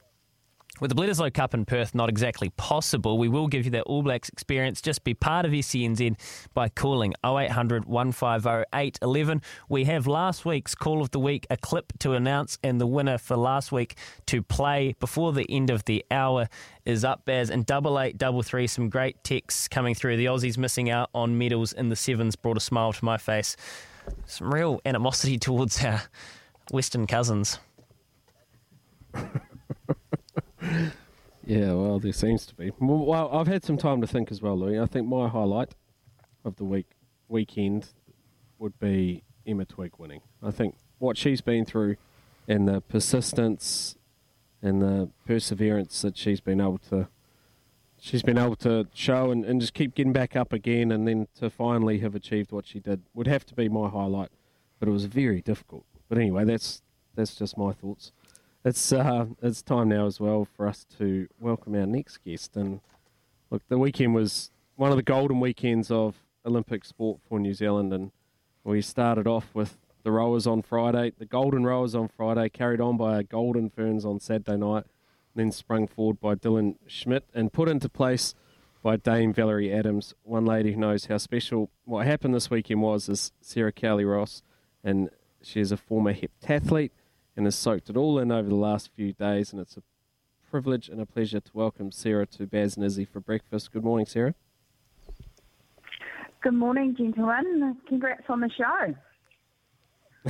Thank you very much. Congratulations on everything your fellow Olympians have been doing. So there was so much to get through right throughout the weekend. Do you have a personal highlight of the weekend, Sarah? Yeah, I'm actually the same as you. Emma Twigg for me was... if we include Friday, I've watched her over the last, decade and just been in awe of her resilience. I mean, the way she has got back in the boat is phenomenal, and she's just gone about her work with this determined nature, but had to get over some huge demons to, first of all, get to the start line in Tokyo, but then to do what she did. I mean, that is just, to me, it's one of the stories of the whole Games. It's phenomenal. Isn't it amazing? So I was at a wedding on Friday night as well, Sarah, and Emma Twigg's partner Charlotte was there. Like, where else in the world could that happen? Yeah. She was celebrating, and she was like, so you could almost see she was kind of stoked, but kind of didn't want to get too up and about just in case she embarrassed herself. But she must have been ecstatic too. But I agree with you; it must have been such a cool story. Yeah, Shaz, just, I know the girls really well. I married them actually as their celebrant, the thing as they were talking about weddings. Awesome. And my husband actually works with Emma. He's her strength and conditioning coach, and he's a physiologist. So this is New Zealand by me just pulling out those sort of relationships, isn't it? It is brilliant. So Baz has run into her at a wedding. You've actually married her to the Olympic gold medalist, who now we are talking about. Oh, that's too much. That's awesome. It was it was a huge weekend, wasn't it, Sarah? And yesterday, I guess emotionally, we kind of were exhausted by the time it came to Val, and hearing her talk about what she had gone through and the way she said that her bronze actually meant more to her than her gold. What do you think she meant by that? I think she meant by that, as a mum now, this has just been such a huge campaign. I mean, I cannot even imagine the logistics of this whole situation, having two children myself. But Val, for her, this is the icing on the cake for her because, she has won 2 gold medals already and a silver. This is her 17th year of competing at the Olympics in a power sport. And at 36, as a mum, this for her has been the hardest campaign. And so hats off to her, total inspiration. And I think now her legacy for New Zealand in shot put is just was already cemented. I mean, I don't know what the next level from cement is, but whatever it is, she is there. Because, I mean, what an achievement. And I think you saw in the raw emotion after she threw her last throw. She knew she had the bronze. I mean, you wouldn't be more happier in third than her right then. it's easy to look at the medal colour sometimes and because you expect such high things of these athletes, but not realise the context. So she was saying that she had to move to Christchurch to work with Dale, her new coach, who only took her on, 9 months ago or something. And this time away from her whānau, it's just, it can't be overstated, really. So I don't know, you're right, I don't know, I'm kind of a bit speechless. What more do you say about Dame Val Adams then she kind of has given so much for that Fern and given so much for her country that the bronze, I can understand why once you learn that context, how the emotion came about. Absolutely. And, she also had, she's publicly said she was difficult for them to have children. Then she had children. Then she came back she had her daughter, Kimoana. And then in 2018, after 6 months after having Kimoana, she comes back and wins a silver medal at the Commonwealth Games. Not content, she then has her son, Kepalele. And then he is diagnosed with diabetes. That in itself, for any family, is just such a journey to be on. This is a woman who's all that going on and is training for the Olympic Games and then is on the podium. So I totally agree with you that in this situation, it is the journey, not the end result for her, that has just been the most incredible personal achievement for her. And it's just so refreshing to hear her say, that actually this means more to her than the gold. And that shows you, how hard it has been. And credit to her husband, Gabe, and his family and the Adams family for just being such a huge support to Dame Valerie. Yeah, that's spot on as well. The support networks of all the people who are at the games is something which probably gets overlooked, and it must be difficult for them as well, having to be away from all their families and all their support crews as well with the COVID situation over there. Sarah, I also just want to talk quickly about the Black Ferns in the weekend, and Sarah Hirini, the co-captain, she made this statement. I'd just love to get your thoughts on it. Yeah, we've got titles and we've won things, but I want our group to be good people and show the world that you can be a good, genuine person and still have success. Our program allowed that. Isn't that just such a profound statement? And after the success that they had, they could still have such clarity? The clarity from these women is just outstanding. And the Black Ferns, I think we should just... we're proud of all of our athletes, but when we look at the culture in this team and you have the leader that Sarah Hirini is, it makes me so proud to be a New Zealander. And I'll tell you, my favourite Black Fern story actually is my husband and I were over at Blake Park one day, and my daughter was really young, she was a baby. And so the girls finished training, then we know a lot of them, and so they came over and were gushing over the baby. And my son, there's a playground right on the edge of Blake Park where they train on the main field. And my son was, just hanging out on the playground. And anyway, Sarah Goss at the time, Sarah Hirini and Portia Woodman came over and started playing with my son on this playground. And all of a sudden they transformed it into a pirate ship. Next minute, they are doing dive rolls on the bar, playing with my son, my 2-year-old son. This to me speaks volumes about who they are as people, how much they give their genuine self, and just how awesome they are. So that to me is a personal story, but it also just speaks volumes to the character of these women, and they are all the same sort of person in terms of they bring themselves, they bring their culture. That interview with BBC for Ruby Tui, just hilarious, and also just so smart as well for her to also be able to address the world in Samoan. They're proud of their cultures, whatever they are, and they bring it to the team, and just with such a synergy, such beautiful mana and warmth. So go the Black Ferns. Oh, beautifully put, Sarah. That is so true. Couldn't agree more with all of that. It's fantastic. What a great day to be a Kiwi this morning. We're absolutely loving it. Thank you so much for your time, and good luck for the rest of the Olympics doing what you're doing, looking after the kind of coverage and giving that expert analysis. We're loving it. So awesome stuff, and we'll catch up again. Awesome, guys. Have a great day and go the Kiwis. Absolutely. Go the Kiwis, Baz. What a fantastic day. At 8 minutes away from 8 o'clock, we'll be back to wrap up the hour after this. And Izzy Dag is back tomorrow with Baz, and we cannot wait for that. But with the Bledisloe Cup in Perth not possible, the caller of the month will win an All Blacks experience. And we are 2 weeks into this. And Ricardo Ball had a fantastic call from Tim from Christchurch, who was very passionate about just that, the Bledisloe Cup. He had opinions, which we always encourage. Here's Tim having his hot take on the coaching staff of the Bledisloe teams. Yeah, and as I say, Dave Rennie, great coach, but is he a brilliant coach? I don't think he is. And it's the same with Ian Foster. I think good coach, but is he brilliant? I don't think he is. Tim, we appreciate your opinions, and we appreciate anyone that calls through on 0800 150 811. Is Tim necessarily wrong there, Baz? No, I don't think he's wrong. But I'll tell you what is wrong. You're not putting the 8s in the poll. That seems to have got a few people up and about. How's this from Jerry? Hey, guys, come on. The men's 8 achievement was totally unexpected. 2 months ago, they travelled to Europe to qualify, then had 2 weeks in MIQ on an erg. They operate on the smell of an oily rag up against nations that one roll would receive New Zealand budget.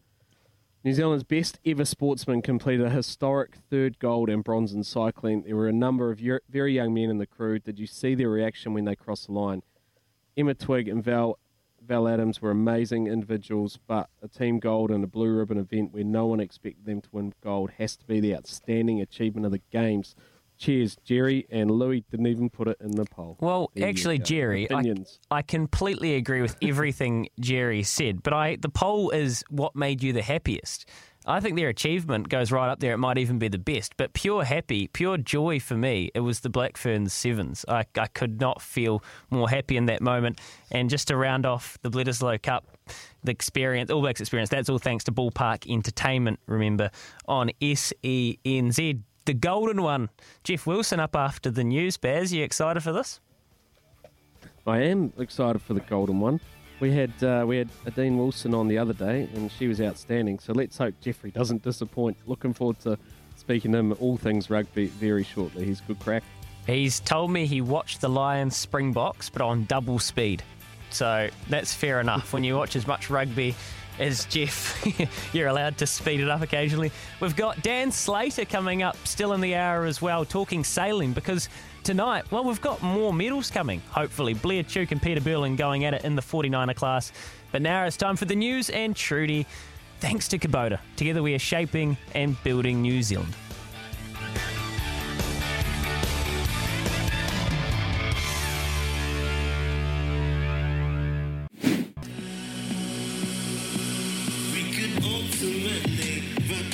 Kia ora and good morning to all of our Aotearoa. It's just after 8 a.m. on Monday, the 2nd of August.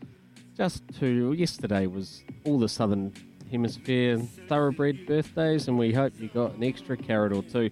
This is Baz and Izzy for breakfast on SENZ. We are by Kiwis and we are for Kiwis. We've had some great conversation this morning, and we've had some great guests on our show as well. We've got more to come.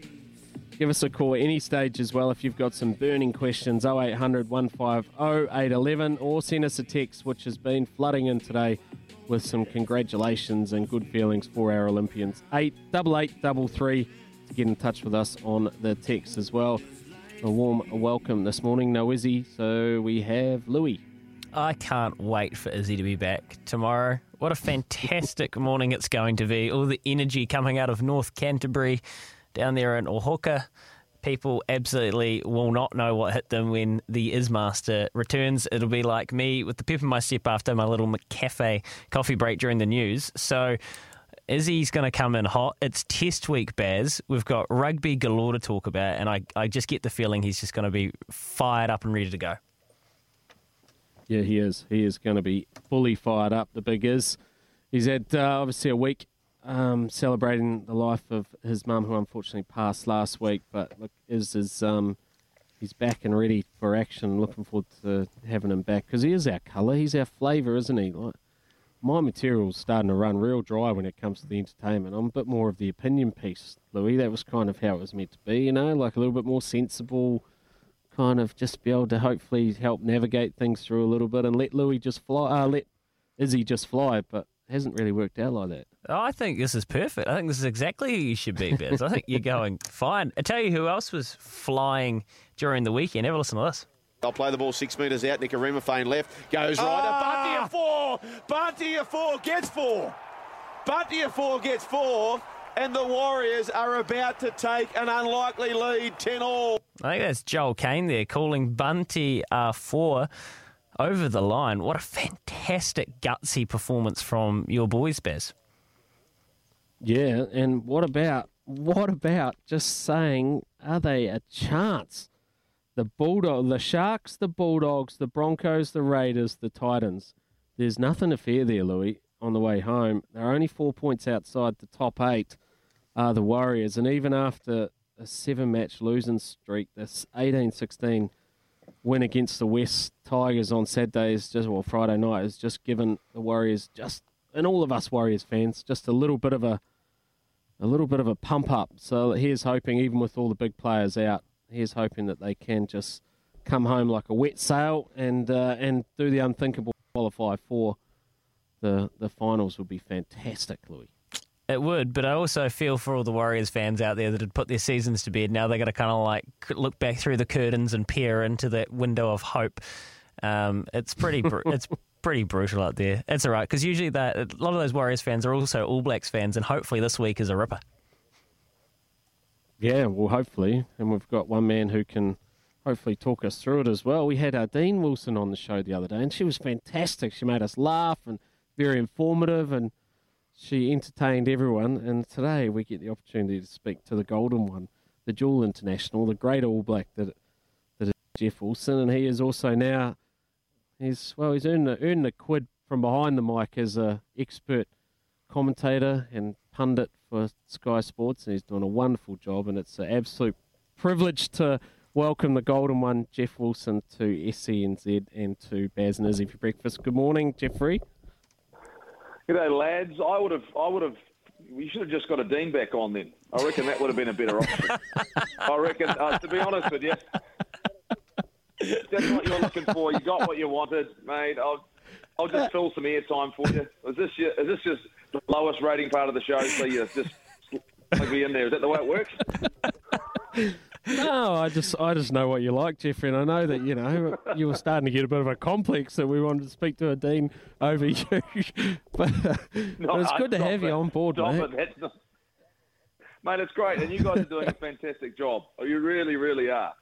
No, I've really enjoyed listening to everybody. Actually, it's been great fun, to hear sport being back on the radio, because we needed that medium to have drive the conversation. And you've always loved the chat. I know you love your horses.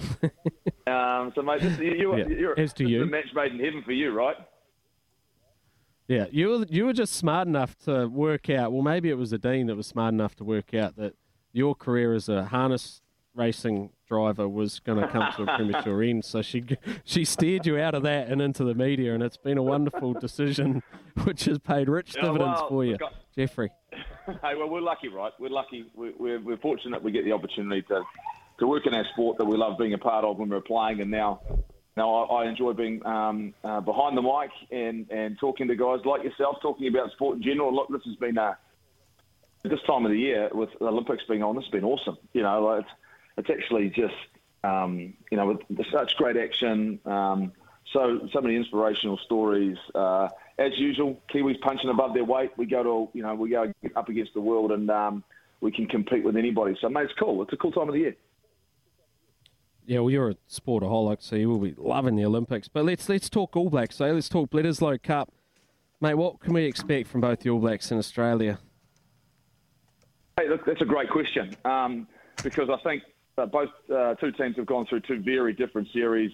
France came and took on Australia in Australia, and they were combative, pushed the Wallabies right to the very edge, gave them, I think, a real challenge, and gave Dave Rennie a real indication about where he's sitting. We had a couple of really good challenges from Fiji here in New Zealand, but different types of game, different types of contests. We know Australia last year, they found a way to beat us and enjoyed their success against the All Blacks. So Dave Rennie would have looked at this group and said, you know what, we're good enough, we're talented enough, it's just a matter of whether or not they can put together an 80-minute performance. But this is, as we know, is the season for Ian Foster, cement his place as the All Black coach going through to the next Rugby World Cup. So this is, for me, where it starts for him weekend. This is the first step towards that, and he won't be thinking about that. I've spoken to him about that. We've actually got him on the show on the breakdown tonight to talk about this coming week, but they're going to need to start really, really strongly, and there's no doubt we've got the talent. The first challenge, Baz, will be, are they going to start at 10? Because that's the big question mark, right, going in. And or does Beauden Barrett, does he reappear at fullback again for the All Blacks? And I think that's a distinct possibility. Well, who would you start at 10 then, Jeffrey?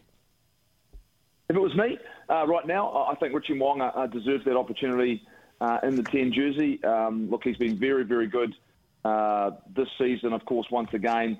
Everyone's got sort of these question marks about whether he's done it at highest level in the biggest games. Well, there's only been a couple, and one of those is obviously a real clear look at the semi-final against England in the Rugby World Cup, and everyone's judging him, I think, on that one performance. Has he proven at black level against the toughest competition that is world-class? Not just yet, but I think he deserves the first opportunity to do that. And it doesn't mean that we don't get Beauden Barrett to have an impact on the game, because he can do it from the bench or from fullback, you know. And look, there's no doubt Richie Mo'unga is up for the challenge. This All Black team is up for the challenge. This is a really strong side. Probably not as strong and as experienced up front with Joe Moody and Ofa Tu'ungafasi still recovering from injuries. So we won't see them for a few weeks yet, I'd say. But it just means that some young fellas are going to have to do a real job. And you know, I'm looking forward to this, because once again, this is where we get a true gauge. And this is the Bledisloe Cup we're talking about, right? This is the one that the All Blacks, they look at this and go, every single year we want to secure this because it is our neighbours from across the Tasman, and they want to keep one up over them. And as you know, Baz, that's critical for us when it comes to Trans-Tasman rivalry. Hey, Jeff, you shouldn't let Baz rattle you, because this is actually a very highly rating part of the show, the McCafe Coffee Catch-Ups. Last week we had Stephen Fleming, Gilbert Anoka. Very, very good ilk you are rocking in, so make sure that you keep your head held high there, mate. Look, let's be clear. The only time he ever rocked me was if I was having to bowl to him. Right? It's the only time. It was a concern in my entire life, because I knew I could only have so many people on Cow Corner, you know, and I couldn't have 2 or 3 people in the stands to catch him out. That's the fear, you know, like zone was hitting zone. That's the only time I got nervous with Brendan McCullum. Yeah, the Frosted Tips era of Baz McCullum, explosive. Don't you start either, Goldie. We've got plenty of old footage of your golden locks. Mate, I'd love to have Frosted Tips right now. Fair enough too. Hey, Jeff, but on Dave Rennie's side, the Wallabies, like, they have been beaten, not his version of the side, but they've been beaten into submission in these Bledisloe encounters for however many years now. Look, everyone knows the history. How does he freshen it up? How does he change the narrative to get them engaged that they believe they can come to the Fortress and win? And look, I think that we know that that's going to be his first challenge, is belief, right? Is coming to New Zealand and thinking that you can have success and finding a way to get that. But that just starts from having one result. And, you know, I think we can expect, say, from the likes of an Argentina now, that you've gone and beaten the All Blacks once. It's a different mentality. Ireland went through that as well until they got that first win. The Wallabies are almost at that point again where they need to find something. And years ago, they got a big win early at Perth against the All Blacks in the first test of the series, and then you started to think maybe they've got that belief, but the All Blacks snuffed it out. And look, the perfect scenario for the All Blacks is to be playing at Perth. So for Dave Rennie, he needs to find a first 5 who can step up in the biggest stage and the biggest occasion to do that job. And look, it's not going to be Quade Cooper. He's brought him in as cover to support the players who are there, but whether it's Lolesio or whether it's Tamua, unfortunately, James O'Connor is out right now, who is the guy I think they were going to look at because of his experience and his form. And he needs his key decision-makers and playmakers, but particularly his 10, to step up to the mark and to have that near-flawless game against the All Blacks. And the thing being is the teams that gives the All Blacks trouble at the moment, right, the teams whose defences are dominant and physical and their forward pack can put pressure on.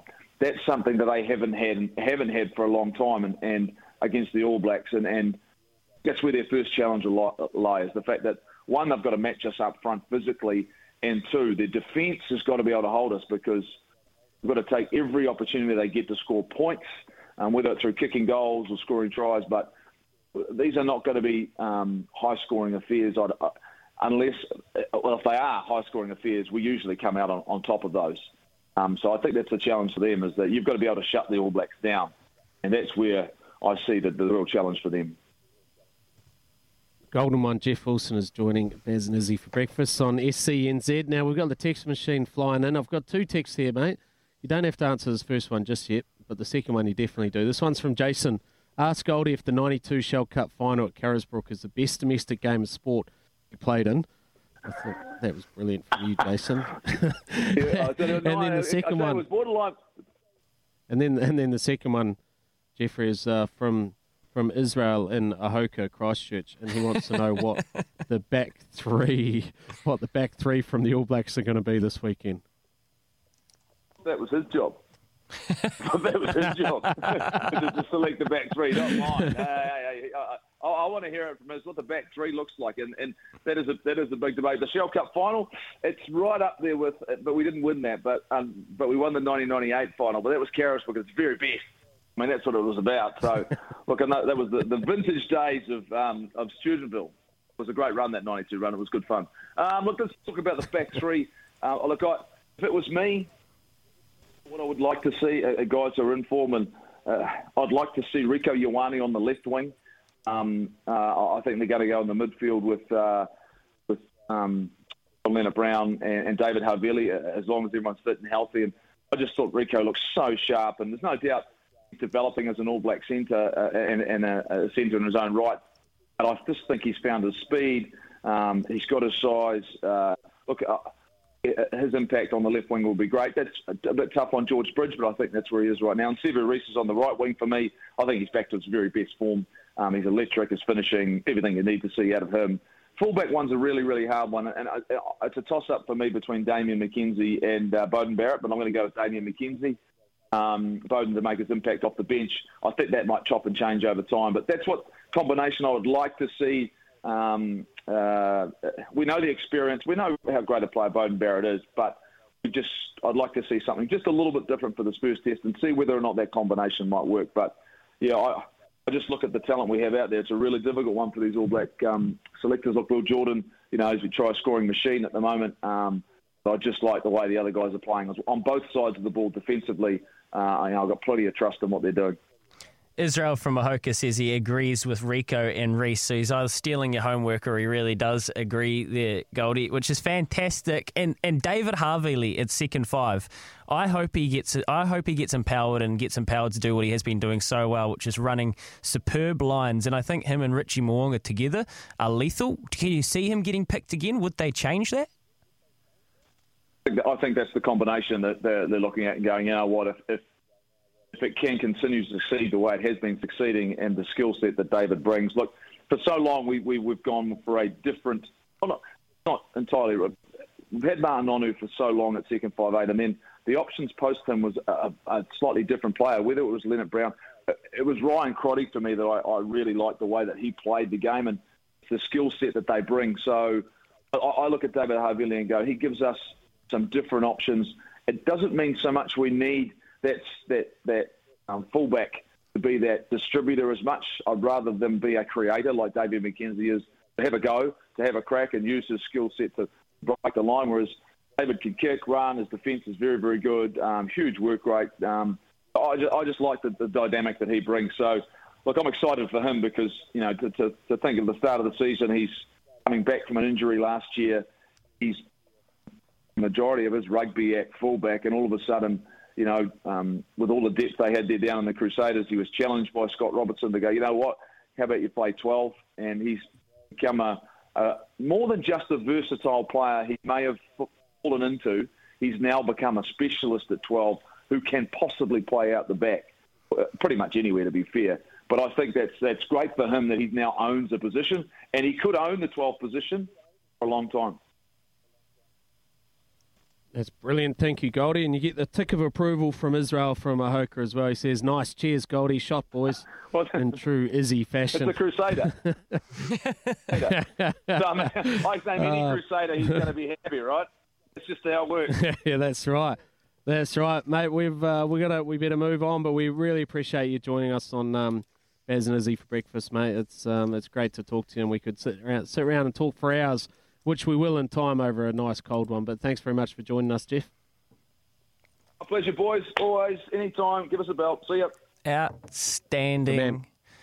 He's a wealth of knowledge, Baz, Jeff Wilson. On the breakdown, they're obviously compiling their greatest 15 as well, so be curious watching there, see who they pick. That was an awesome addition to one of our McCafe coffee catch-ups. Tried the delicious new McCafe coffee blend today at 21 minutes past 8. I'm going to catch up with Paul Moate from the TAB after this, find out what he's looking at. No doubt something juicy for us. On Baz and Izzy for breakfast, brought to you by Chemist Warehouse. Great savings every day. 26 after 8, and he's been singing songs all weekend. It's time for a TAB Live update. Bet live on your favourite sports in the TAB app today. It's been a golden weekend. Paul, did you enjoy it?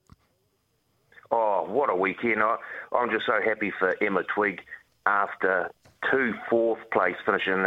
They say that's the worst place to finish at the Olympics in fourth. To come back from that and pick up the gold, that was just sensational. The rowing was just absolutely brilliant. What else? The women's sevens.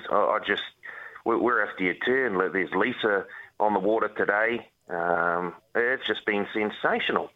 It has been sensational. Are people taking action on the Olympics? Do you have anything going? They sure are.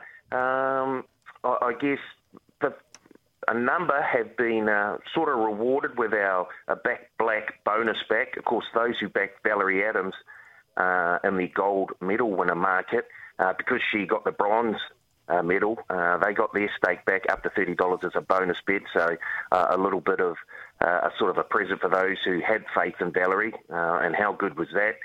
I'm looking around today, and I suppose I should mention the dogs, because we've got a $10,000 guaranteed terminating pick 6 at the Palmerston North Greyhounds today. We've also got a bonus back promotion on races 1 and 2 at the Palmerston North Greyhounds, and there's a red hot favourite in race 2 at Palmerston North, the Taryn Walsh trained Thrilling Risk, currently at $1.60 fixed odds. Oh, Mary, who was texting the show on Friday, would love that. Paul, thank you very much. We'll catch up tomorrow. Promotions in play and hundreds of sports markets to choose from. Visit tab.co.nz. And, of course, always, please gamble responsibly. 8833 on the text line, or 0800 150 for the Kennards Hire phone line. Remember, when you text anytime this month, you go in the draw to win a Tempur bed for text of the month and a Tempur pillow for the text of the week, and there's a couple of decent ones there, Baz. Yep, one there from Ken. I think Roger Tuivasa-Sheck will be the AB's long-term number 12. Thank you, Ken. And this one from PJ and Temuka. Boys, further tinny weekend watching women's rugby with my granddaughter. I've spent 30 years coaching and administration in the kids' game. Every year we've struggled to fill teams and ring around parents to try and fill them up.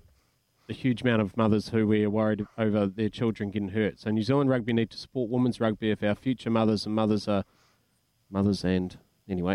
playing the game. More kids will also be exposed to rugby, both boys and girls. That is exactly the sentiment which Farah Palmer was talking about earlier on. We need to continue to build on the success of these rugby players, the Black Ferns players, and their success that they've had over in Tokyo, and encourage the young girls to get out there and play the sport as well as we do with the young boys. It's bang on, Baz, and that was great to hear Farah Palmer speak about that connection from how does this translate from these amazing scenes on television to real life, to the people that PJ and Temuka are talking about. How do you encourage these girls and boys to participate, pick up the oval ball and get involved with a game that we do all love because it is a brilliant game?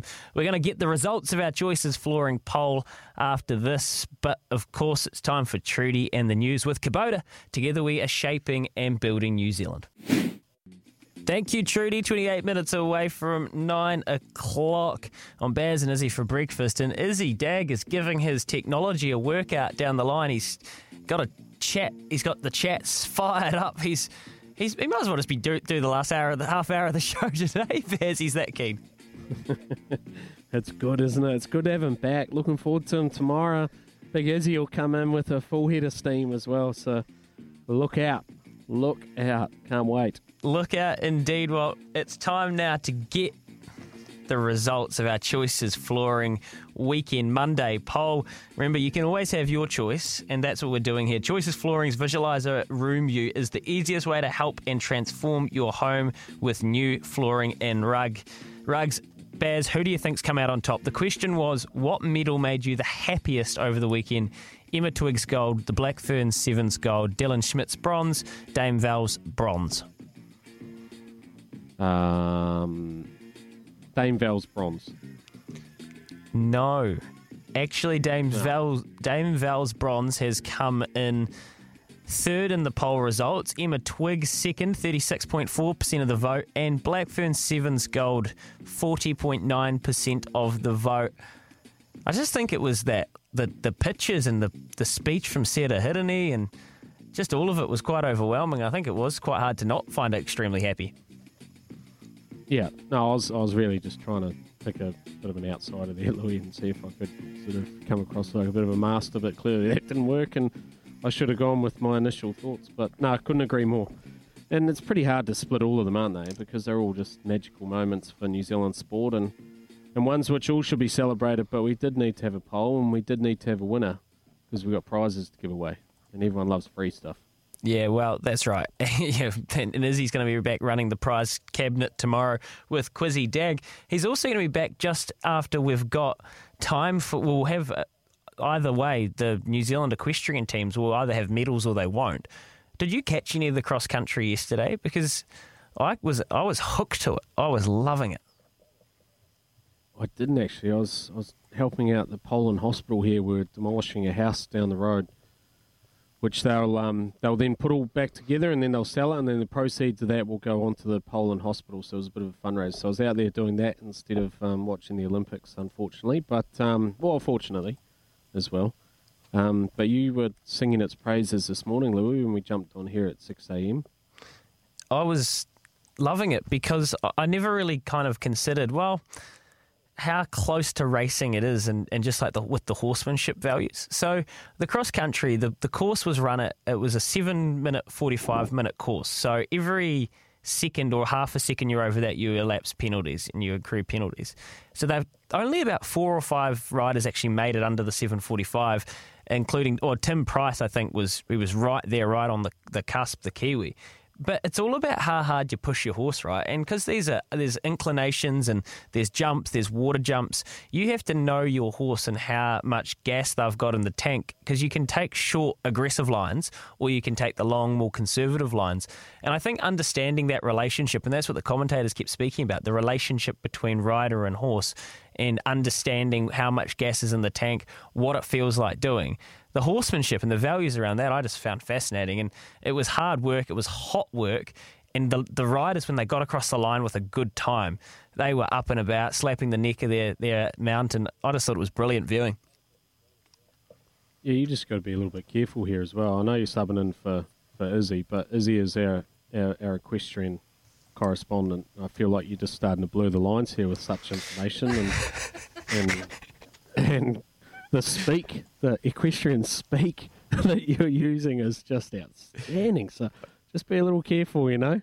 The cohesion back tomorrow, and he'll put you back in your place if you continue to push the boundaries like you are, Louis. I'm starting to. I might be mucking up the cohesion of the show with blurring the defined roles that we certainly have. The equestrian desk. Well, I'll tell you one thing. I will never take off you, and that is the 3x3 desk. But I might have a go at the sailing, because after this we're going to catch up with Dan Slater, an Olympic sailor who has been keeping an eye over what the team has been doing over there in Tokyo, in the harbour. And we might be up for more medals tonight with Peter and Blair going at it. So we'll catch up with Dan Slater after this on Baz and Izzy for breakfast. You certainly are, and give us a call on 0800 150 811 if you want to go into the draw to win the All Blacks experience. Tim from Christchurch was last week's winner. That's all thanks to Ballpark Entertainment on the Kennards Hire phone line, and 8833 the text line. We've been talking all morning about great Olympians and how lucky we are to be in this golden era over this golden weekend, and a couple of them are going out on the water again tonight. Yeah, they sure are, and we have I guess the conditions over there have been a little tricky for our sailors. It's been a tough old slog, and you'd fair to say we haven't had a whole heap of luck either. But we are lucky enough that there's still some medals on the table, and that's especially so for our champion 49 sailors, Pete Burling and Blair Tuke, who head into tonight's medal race, and they are leading their class. Now, Dan Slater is a former Olympic sailor, and he's got years of experience coaching as well. He resides in Italy right at this point in time. And, well, we know Italy for football, we know it for sailing, but now we know it for Olympic 100-metre winners as well. Have you seen any fast runners out there somewhere, Dan? Good morning. Mate, I'm good, thanks. Good. How are you guys?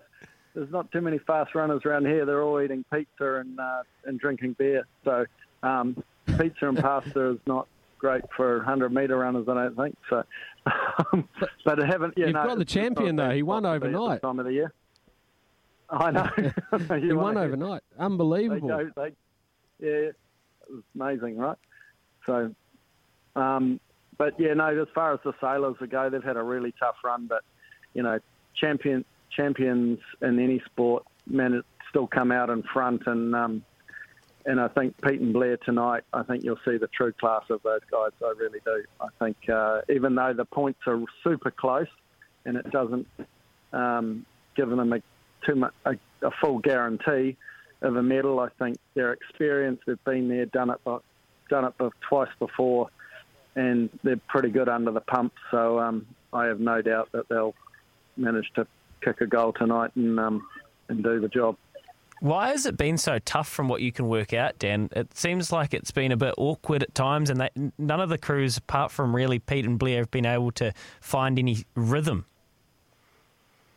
Well, it's sort of been, I think there's a couple of things, and we've been talking to a few of the sailors from different countries that I've been working with, and one of the things is that they're all racing poor. Typically in an Olympic cycle, everyone travels around the world, races against each other at different World Cups and stuff. So, and in New Zealand, we've been very isolated. The Europeans have been sailing against each other, but we haven't been able to go up and travel with and train with them. So our team basically had a year and a half at home sailing by themselves and with their training partners. But it's easy to go down a path like it is in any sport that might not be quite the right path. And I think for the most part, we did very, very well out of it. But those little things that you get when you're playing or racing all the time, we're a bit rusty on, and I think it's shown, to be honest. So would you also add to that maybe the standard right now of the international competitions at a very, very high standard? Absolutely. Well, it's at Olympic year, it's never not high. But I think what bolstered it is that typically at the end of a 4-year cycle, you end up getting another group of youngsters coming through who are pushing for those top spots for the next Olympic cycle. And because the Olympics got postponed, that sort of doubled the fleet sizes and the numbers went up. And so for the Europeans who have the biggest fleets in sailing, they've had massive competition and at a high calibre of competition, which, while we've been locked up in New Zealand, has sort of probably been a little bit of our downfall. Josh Jr., Dan, is fourth heading into his double points medal race, so he's not far off the pace in the Finn class. Ineos Team UK sailor, remember this name, Giles, what's that? Josh has got a great shot. He's there. Yeah. I think I think he can do it. He's got all the makings to do it. And, like you say, Giles Scott, Ineos UK tactician, current Olympic gold medalist from Rio. He's pretty well got the gold medal sewn up, but Josh has got plenty to play for today. How does he go about it? Does he have to be ultra aggressive, or what would the tactics be heading out? I think Josh is not his strength is not boat on boat tactical positioning. Josh's strength is his boat speed and his ability to execute, and so I think he has to just execute his own perfect race. And if he sails the shortest distance to the mark and use his boat speed, he will be right in the money. That's his strength. and you play to your strengths, right? So that's Joel Scott. What about Pete and Blair? What do you think their tactics will be? Well, they're in a really fortunate position where they're pretty brilliant across the board. If they get into a dogfight with one boat, they've got all the skills. If they have to get into a boat race, like a straight line drag race, they have the skills to do that as well. So they're kind of like going into a golf game with a full 18 clubs in their bag, and they're ready for everything. Whereas Josh is a little bit more, he's missing a couple of clubs, I suppose, but he's got all the skills to pull it off, that's for sure. Outstanding, Dan. It's exciting times, and hopefully the lads can all get up and give us something to smile about again tonight as this golden run continues. You go back to your pizza, pasta and Peroni, mate. Cheers. Thanks, guys. No worries. Dan Slater, it's outstanding. Geez, what would I give to be in Italy eating pizza right about now, Bez? Yeah, that's right. Although the COVID situation's a bit tough over there. New Zealand's a pretty good place to be living right now, but yeah, he wasn't too complimentary of the runners, was he? Even though they've now got the Olympic gold medalists in the 100-metre men's sprint. Oh, I still can't believe that one. That's extraordinary. Isn't it? The Jamaican flag has fallen. Well, not in the women's. They've trifected that. 11 minutes away from 9 o'clock. That's when Ian Smith steps in. After this, we're going to sleep on it with Smithy. 5.5 minutes away till we head down to the Hawke's Bay. Beautiful country, of course. And Ian Smith joins us. It's time for Sleep On It. Thanks to Tempur. They've got mattresses, pillows and adjustable bases which conform to the exact shape of your body for unrivaled comfort and support. Baz. Good morning, Smithy. I have a very interesting question for you. Okay, I want to hear it because I'm in the mood for it. Good man. Your studio looks fantastic too, that pop plant. So this is from Todd. Good morning, guys. Loving the show. Just wondering, do you guys think Michael Venus is now our greatest ever tennis player? He's won a major, made a Wimbledon final, is now an Olympic medalist. Could be an interesting sleep on it question. I couldn't agree more, and hence why I'm asking you, Smitty. Do you think Michael Venus is now our greatest ever tennis player? We'll hear from you on that one tomorrow. But how's your show panning out? Look, today, very busy, Mondays. Mondays are cool. It's only our third Monday doing it, but I've realised that Monday is a key day in New Zealand sport because it's review time. But, of course, it's preview time as well with the Olympics being on. So, straight after 9 o'clock, I have the Deputy Prime Minister, but also the Minister of Sport, Grant Robertson, with me on the show. And that should be good. Baz, you could stick around because he's also the Minister of Racing. You could have a crack. Yeah. You could have a crack if you like. He also went to my school down in South Dunedin. So there you go. Again, New Zealand strikes. Carla Hohepa, former Blackfern, on the wonderful performance of course, our Blackfern Sevens team. She knows most of them very, very well, so that'll be cool. Timmy Horan comes in after 10 o'clock from Australia. All Blacks Wallabies at the weekend, so that's cool. A panel again this morning. Then Louis, Paul Mawadi from the TAB, Vossi on some interesting results in the Rugby League over the weekend. We're going to talk to Val Adams coach Dale Stevenson post her performance, and of course previewing his other charge, Tom Walsh, as well in the men's shot put. And right at the very end of the show, a really cool interview with Kawhina Woodman, of course, father of Portia Woodman. And so he'll be bursting with pride, I'm sure, on what his fantastic daughter's been able to achieve, and as part of that as well, Baz. So I've been listening on and off to you guys at the week. I don't like to listen to your whole show because it demoralises me. It's so classy. So I just wanted to know, so far, your favourite medal? Your favourite medal so far? My favourite medal would have to be Emma Twigg so far. I think that was quite a remarkable performance from where she was to where she's got to now. But what about you, mate? Yeah, I think right up there. I'm old enough to remember the 1972 men's 8. And, you know, that's so spectacular. So that, to me, was a really, really big performance. So it's hard to sort of to separate them because they're all in their own right such wonderful achievements, and you can't go better than gold. So the Black Ferns, I thought they were my favourite going into it, but boy, they had to work hard in the latter parts of the tournament to actually get to that point. I don't think once the whistle, started for the final, I don't think that was ever in doubt. I thought they were way too classy for France. Hey, it's been fantastic. And more to come. Lisa Carrington today, hey? How good that? Wow. Ooh. Yeah, exactly. 3 golds over the weekend as well, plus a host of other amazing performances. And I mean, when you sort of put in perspective that we've only won 50 gold medals in the history of our Olympic career, and for 3 to unfold over the course of a weekend, it's pretty significant, right? Yep. Oh, I think so. I really do. So that for me, it's been a really total team effort. But I think tonight, I'll be honest with you, tonight with Laurel Hubbard around about 10:30, I think, or 10:50 tonight, I think probably one of the most talked about performances. I just wonder how many New Zealanders will be watching. How many people will be watching?